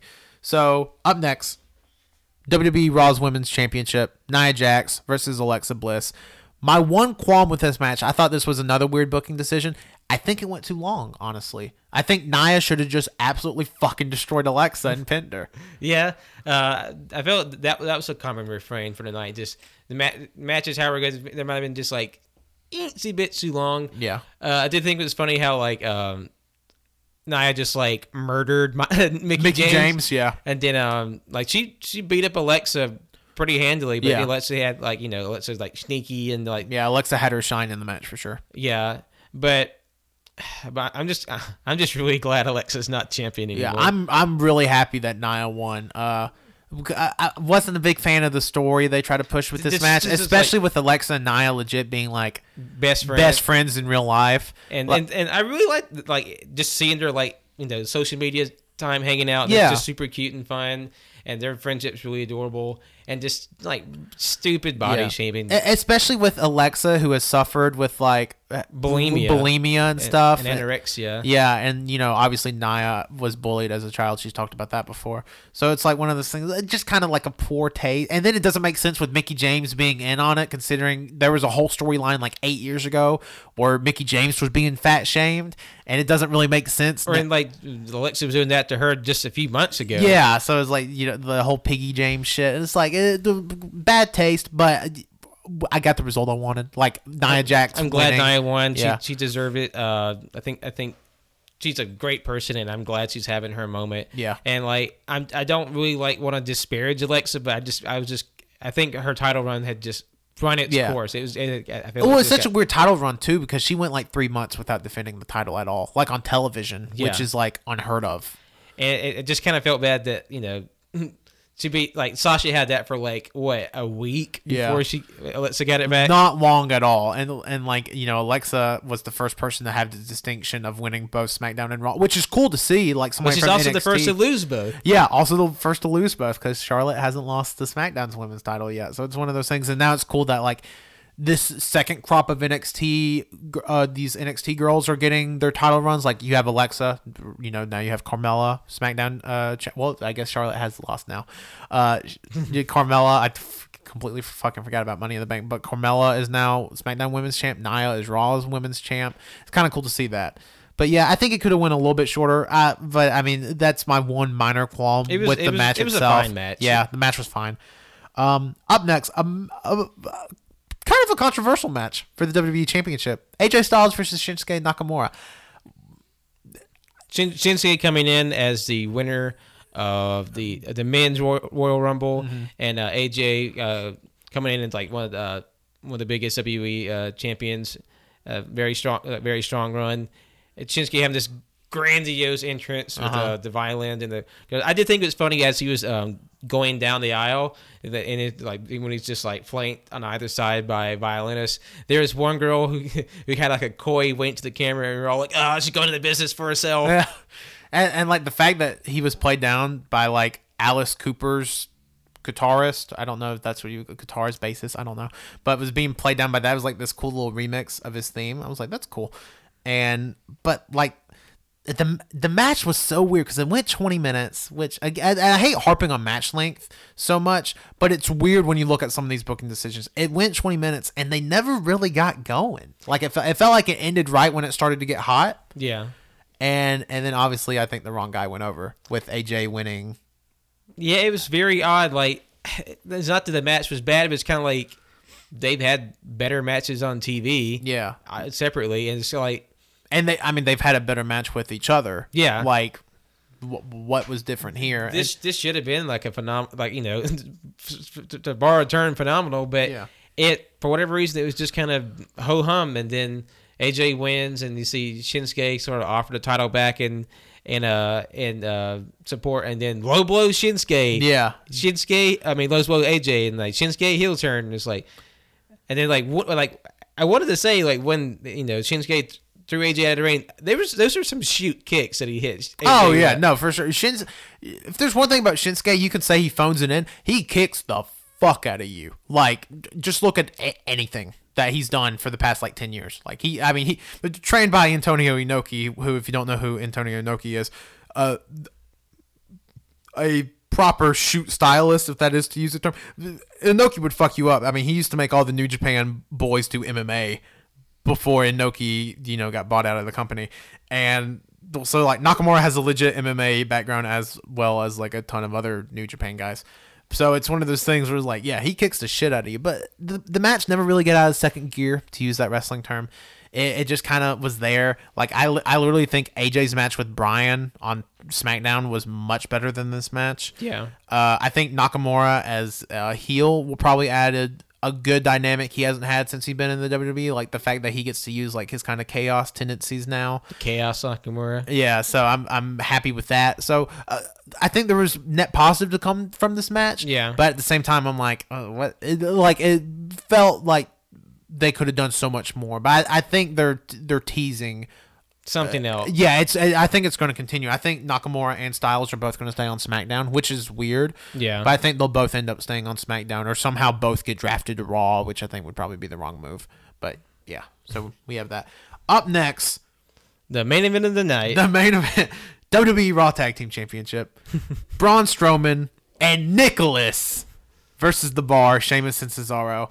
So the whole story of this match. Well, Pat, you explain the story of this match. Yeah, they have the Bar as the tag team champions, very dominant. In their fourth reign as Raw Tag Team Champions, and then Braun Strowman appears. He's ready to have a big moment. He's ready to take charge, and he wins this Rumble, and he becomes a contender for the Raw Championships. But he's a single guy. He doesn't have a partner, and he had all these teasing moments like, yeah, I got a tag team partner. I'll be right back. He comes back with like a button-up shirt and glasses. I'm Braun Strowman. Yeah. And then he just whoops ass. And he comes, and again, there's been tease like, who's going to be his partner? It's going to be Elias. It's going to be this and that. He comes out and it's like, I got my tag team partner. It's going to be one of you. And he just runs out in the audience and just like plucks this little boy out from the audience. And it's like, you're my partner, Nicholas. Yeah. And then like Braun just goes ham and just like whipping the crap out of Sheamus and Cesaro. And then like they get up, they whip him back, and Braun like saggers over the corner, and little 10-year-old Nicholas slaps his hand, and like boy shaking like a leaf the whole time, and he just like and he just tags back in, and then like Braun kills Cesaro or somebody, and they win, and they raised their titles high, and like little Nicholas is like trying to lift the title, and it's as big Nicholas as he is. Literally cannot lift the title because he's 10. He's maybe 70 pounds. Yeah, like he's a small kid. And like the story that I read, he's allegedly the ref's son. He's a referee. A referee's son, yeah, John Cone's son, Nicholas. But now, canonically, the youngest champion in WWE history at 10 years old. Yeah, and didn't even wrestle. I thought it was neat. I thought it was really cute. It got over in the building. I realized a lot of people on Twitter didn't like it because they were like, "Oh, we wanted Bobby Lashley, we wanted Batista, we wanted Elias or something," and then it ended up being a 10-year-old. I mean, I thought it was a lot of fun, and I loved the Bar, and like, yeah, I do too. And like, I wasn't sad that they lost because I thought the match had so much fun. Like, listen, wrestling is at its best when it's serious and when it's silly. Mm-hmm. Like, let wrestling be silly. Like, there's a time and a place, and I thought this was fine. Yeah, this is fine. This doesn't hurt Braun, doesn't hurt the Bar. The Bar is gonna win another title. They're fine. They're great. But I thought. This is great. And Twitter, I saw they love Nicholas. Yeah. Because I guess we just end up in two different spheres of wrestling Twitter. Well, that and I just follow way too many fucking people. So. But my Twitter feed was just unanimous in praise. So was mine mostly. I mean, most of mine was like, "Oh, there's fucking rules," and like I like the people I was watching it with. They were like, "This is awesome." It's fun. I liked it. I think it's fun. I did want to say like the entrance to the match was like a fever dream because like. Sheamus and Cesaro come out in like a boat led by like the Mardi Gras people with the giant paper mache heads, and they're just like, "Yeah, we're the Bar." And then Braun Strowman comes out, and he's chasing the way to Mardi Gras, but it's like they're just fleeing in terror. Like and then he breaks the float in half. He just throws it off and the stage, and it just breaks. And at this point, it's like 10:30. You're like, "Am I dreaming this? What's happening?" It's like this is lucid dreaming because like I feel I feel very much aware of what's happening, but at the same time, not really. I feel like I'm not believing what I'm seeing. Yeah, but yeah, I thought it was just a fun segment. Like, it was meant to be nothing. It was. I mean, Braun and Nicholas ended up vacating the Raw Tag Team titles on Raw the next night. Totally harmless, whatever. Harmless. Fun. I enjoyed it. Whatever. Let wrestling be fun, people. Yeah, let wrestling be fun. Now, the main event of the evening. The true main event. The true main event. Singles match for the WWE Universal Championship. Roman Reigns versus Brock Lesnar. 3 years in the making. 3 years since WrestleMania 31. You have been building up Roman Reigns to be the guy. Roman Reigns' time to be crowned the guy is here. He needs to win the world title. He needs to finally put away Brock. And none of that happened. Like, of all the matches, this is the one everybody thought, oh, this is a slam dunk. We've known about this for years. We knew this was coming. Their match at 31 was great. You had the man who, broke the Undertaker streak and the man who retired Undertaker, which I guess you really can't say now. But the only two guys who have ever beaten Undertaker at WrestleMania, we can't say that. Wrestling for the biggest prize in sports entertainment. And they just go out there and have a big, wet fucking shit. Like, it's absurd how bad that match was. Like, it's like, Brock doesn't give a shit about anything. If he tickled the right button, he can put out a banger. Like his match with AJ, Backlash last year? Survivor Series. Yeah. That was a great match. Yeah. Or like the Fatal 4-Way from SummerSlam with Braun, Joe, Reigns, and Lesnar. That match was great. But Brock Lesnar is at the point of he just doesn't care. Yeah. I mean, it's obvious. The dude's going to go fight in UFC again. That's obvious. And I hate to be like, he doesn't care. But he doesn't. He hasn't cared for a long time. He cares about the money. When you're getting paid $250,000 per appearance, you really could give less of a shit what goes on. You would probably let somebody shit on your chest for $250,000. I mean, if he gets paid the same money regardless of what he does, yeah. It doesn't Yeah, matter. I imagine he probably makes more at something like WrestleMania. Probably something more than his regular $250,000 rate. So it's one of those things like, and obviously Lesnar's old. He's 41, old for professional wrestling standards. He gets gassed in about 11 seconds into the match. Literally turns an unhealthy color red. That's why they call him Brock Lobster. Yeah, Brock Lobster out there looks sunburned after doing any sort of physical activity. To Roman's credit, I think Roman tried in this match. Roman did as best as you can with a bag of potatoes, because that's what Lesnar was in this match. Just glazed ham of a person. Yeah, like I mean, it makes me sad too, because, and I, again, hate going on a tangent like this, but Roman Reigns gets a lot of shit, and I realize why he gets a lot of shit. He's been shoved down the viewers' throats for 2, 3, 4 years since the Shield broke up. Went over in the Royal Rumble at the wrong time, went over Daniel Bryan at the wrong time. So it's one of those things. I get why a lot of viewers resent Roman Reigns. But if you look at Roman Reigns from the perspective of just in-ring work, just promo ability, dude's actually really, really good. Yeah, the problem's not with him. Like he can wrestle, he can go, he works his ass off. Mm-hmm. There has not been a top guy booked worse than Roman Reigns ever. And it may sound like wrestling sacrilege to a certain people, but at this point, I just feel bad for Roman Reigns. Yeah, I mean, like, if he's meant to be, the crown prince, yeah, but they keep just like whoop, they just he just loses all these big things, and it's kind of like, when's he gonna get it? Just let him get it. Yeah, because he flew his family out to see him win, and then. Yeah, and it didn't happen. And like the ending of the match, let's talk about the ending real quick. So Brock Lesnar, legitimately, there was no blading involved, no blood vessel packets. Brock Lesnar legitimately busts Roman Reigns open with some shots to the head, and he is gushing blood. I mean, more blood than I've seen in a probably since the John Cena Umaga Last Man Standing match, like where John Cena is just fucking covered in blood. There's that, like, it's like Passion of the Christ. Roman is. Like the ring, the canvas is. You don't realize, you just see him like just kind of like his hair is dripping. Like, dropping. At first, you see it on his arm, and you're just like, "Where's that? That's coming from his hair." Then you look at his head, and then like when he gets up, his hair gets to his face, and then like his whole face. Yeah, that's for better or worse, that's a career moment for absolutely for him roaring with a face covered in blood. That would have been his that would have been his Austin moment. Like, when Austin's bleeding and passes out from the sharpshooter at, 13, that would have been his Austin moment. Have him, Hulk up from the blood, go into this rage and just beat the fucking shit out of Lesnar.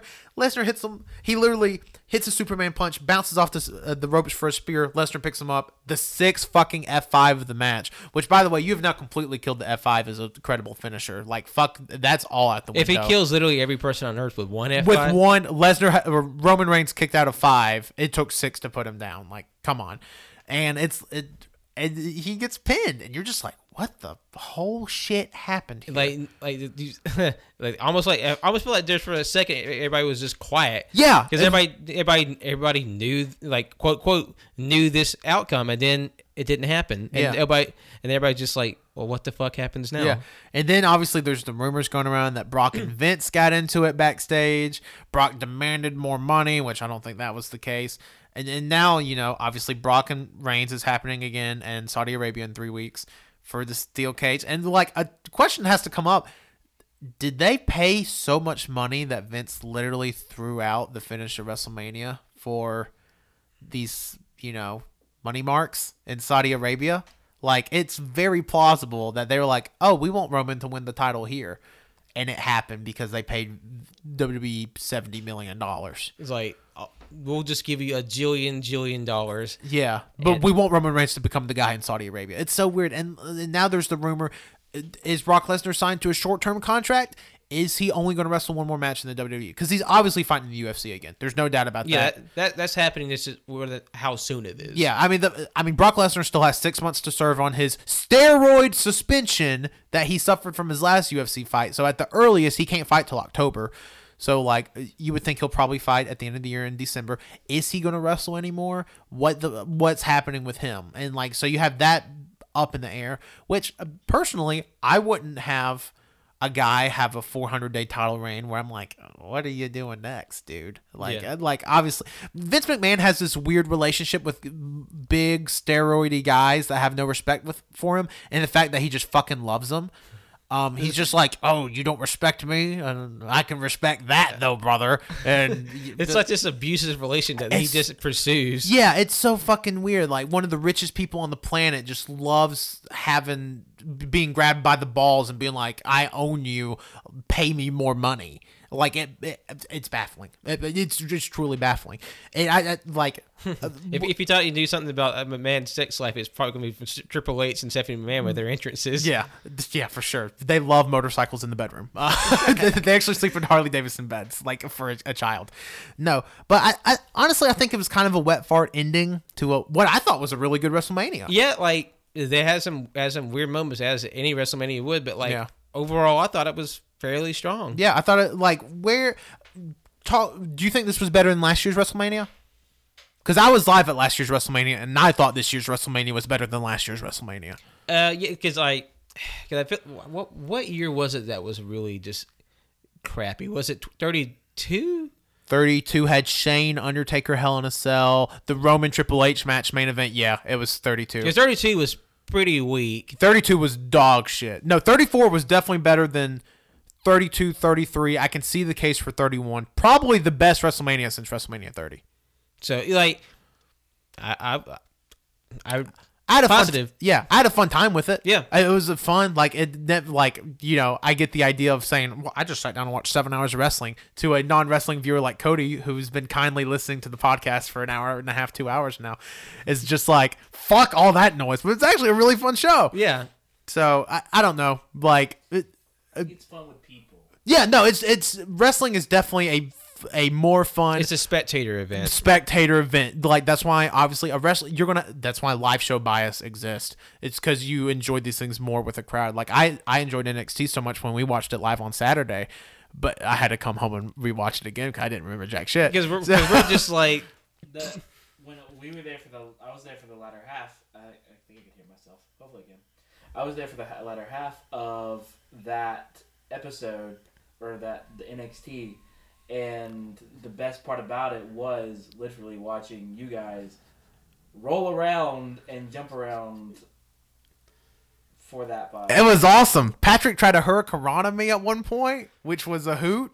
I'm pretty sure I hit one of our friends was like at least two or three stunners, a bulldog or two. Yeah. No, it was a ton of fun. It's just a ton of fun to watch wrestling with your friends.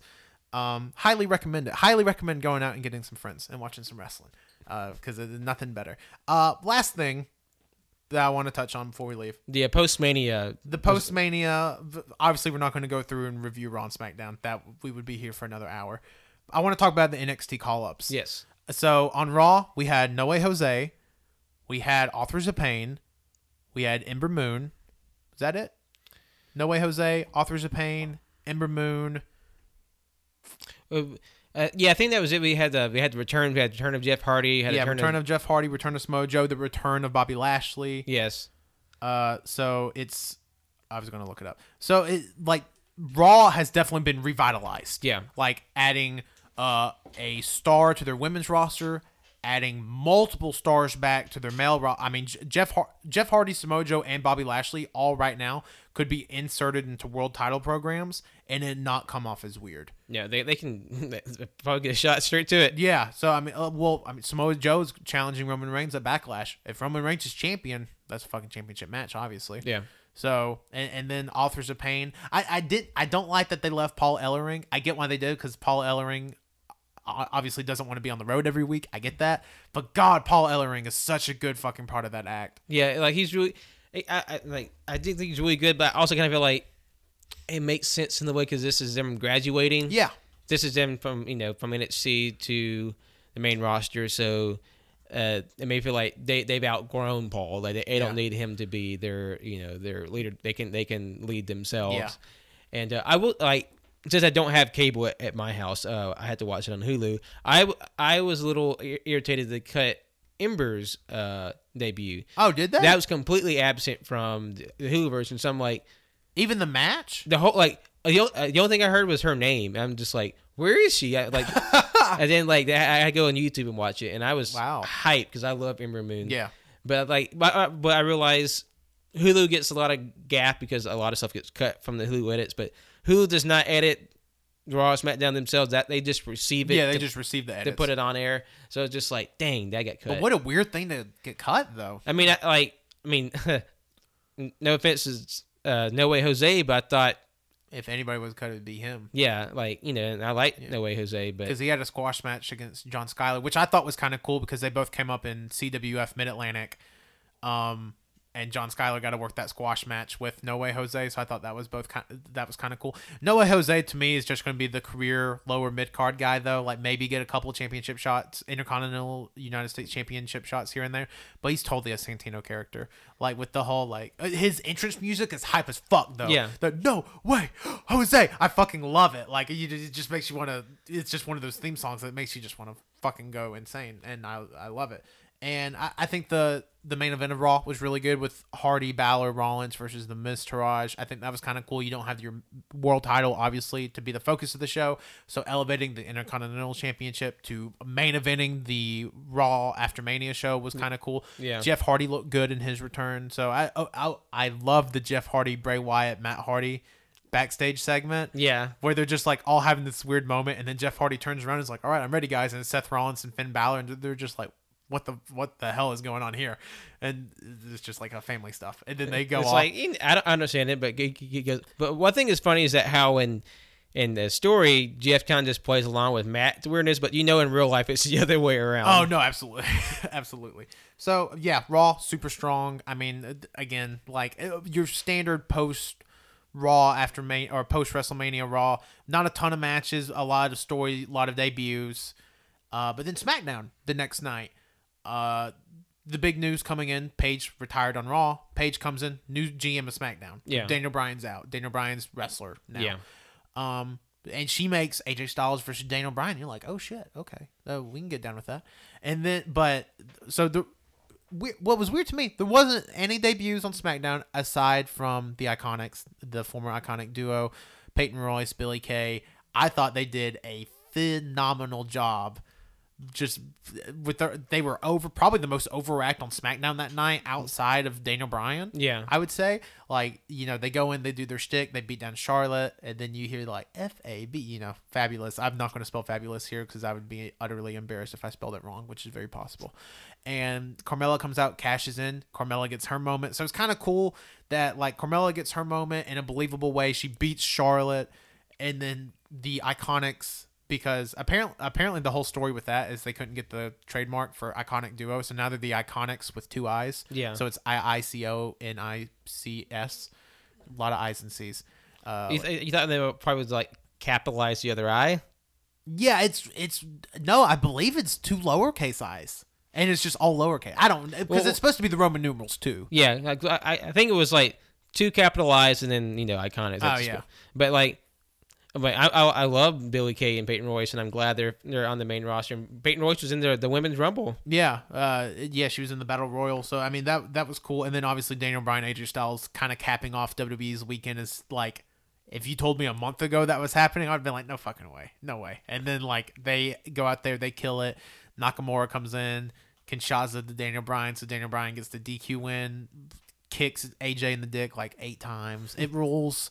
Nakamura's in there, like I already like heel Nakamura more than I've liked Nakamura on the main roster or on the WWE roster at all since he's came to the WWE.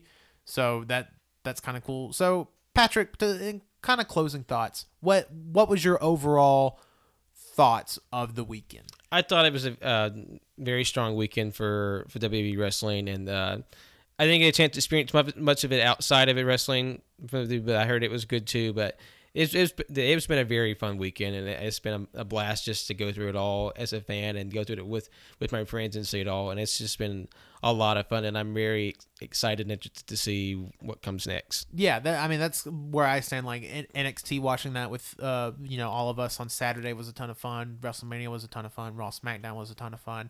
Probably the most fun I've had watching wrestling in probably about a year. Yeah. So which is absurd when you think about just the amount of content like squished into 4, and that doesn't even count the non-WWE wrestling I watched, which was about 6 shows worth. Yeah. So like just a lot of wrestling, just a fun time had by all. Like just a strong week. It's one of those weekends where I'm like, I'm glad I'm a fan of this because no other sport can bring me a joy like this than pro wrestling, and it makes me really happy to just like be a part of all that. Yeah, I definitely agree. Yeah. So, well, Patrick, if you're done here, first off, I'd like to thank Cody for being here, being technical guy for how long did we go, Cody? 2 hours of wrestling talk, and he is not fucking down with it at all. So thank you. So thank you for Cody for being here. Thank you for listening to the All You Can Hear podcast. Yeah, fuck you, Pat. Well, obviously thank you, Pat, but Pat also loves wrestling. So like easier to. It's like you This was also planned very last minute. This isn't something we had planned on the schedule. I literally like last Wednesday was like, y'all want to do a WrestleMania show? And they're like, sure. And so that like I've been waiting to do a Wrestle Talk on the podcast for a long time. Yeah, like that. Yeah, so that it's kind of cool. We got to bring that to life. Thank you guys for listening. I realize a lot of you may not be regular listeners, so just to tell you what we got coming up next, we upload every Monday. Next on April 16th, we're uploading like a spring anime 2018 review/preview where we're looking at some of the more hyped anime of the season. We're doing that. The next Monday, we're doing another taste test. We're doing a Lay's Chips taste test, so that's going to be a lot of fun. And then on April 30th, we're actually celebrating our 1-year anniversary. It's going to be like a fun little variety show thing, so definitely check that out. And then the 27th, the Friday, we're releasing another non-canon file, which is what this is, on Marvel's Infinity War. So that would be a lot of fun. So a lot of content coming at you these summer months. May, June, and July are fucking packed. But thank you for listening. If you're listening on SoundCloud, leave us a like on there. Follow us on SoundCloud. If you're listening on iTunes, leave us a review or a subscription or just a rating. That helps. On Overcast, on Google Play, leave us some sort of feedback. We appreciate all sorts of feedback, both positive and negative. We love it. It feeds us and it helps us make the podcast better. You can follow us on Twitter at AYCH Podcast. You can follow us on Instagram, AYCH Podcast. And you can follow us on twitch.tv/allyoucanhear. We currently do one stream a week on Tuesdays. a lot. Recently, it's been twice a week. We've been doing Tuesdays and Saturdays. And then I feel like in the summer months, that's definitely going to ramp up. And you can follow me, Tanner, on Twitter at Tanner1495. And this is Patrick. Thank you for listening. You can follow me on Instagram and Instagram and Twitter at John Lost His Name. You can follow me on Facebook and John Lost His Name Art. And yeah, let's see. Thanks for being. We may tell us if you guys want us to do more wrestling non-canons. We may try to do one for all of the big 4 pay-per-views. Maybe let us know how you feel. And thanks for listening.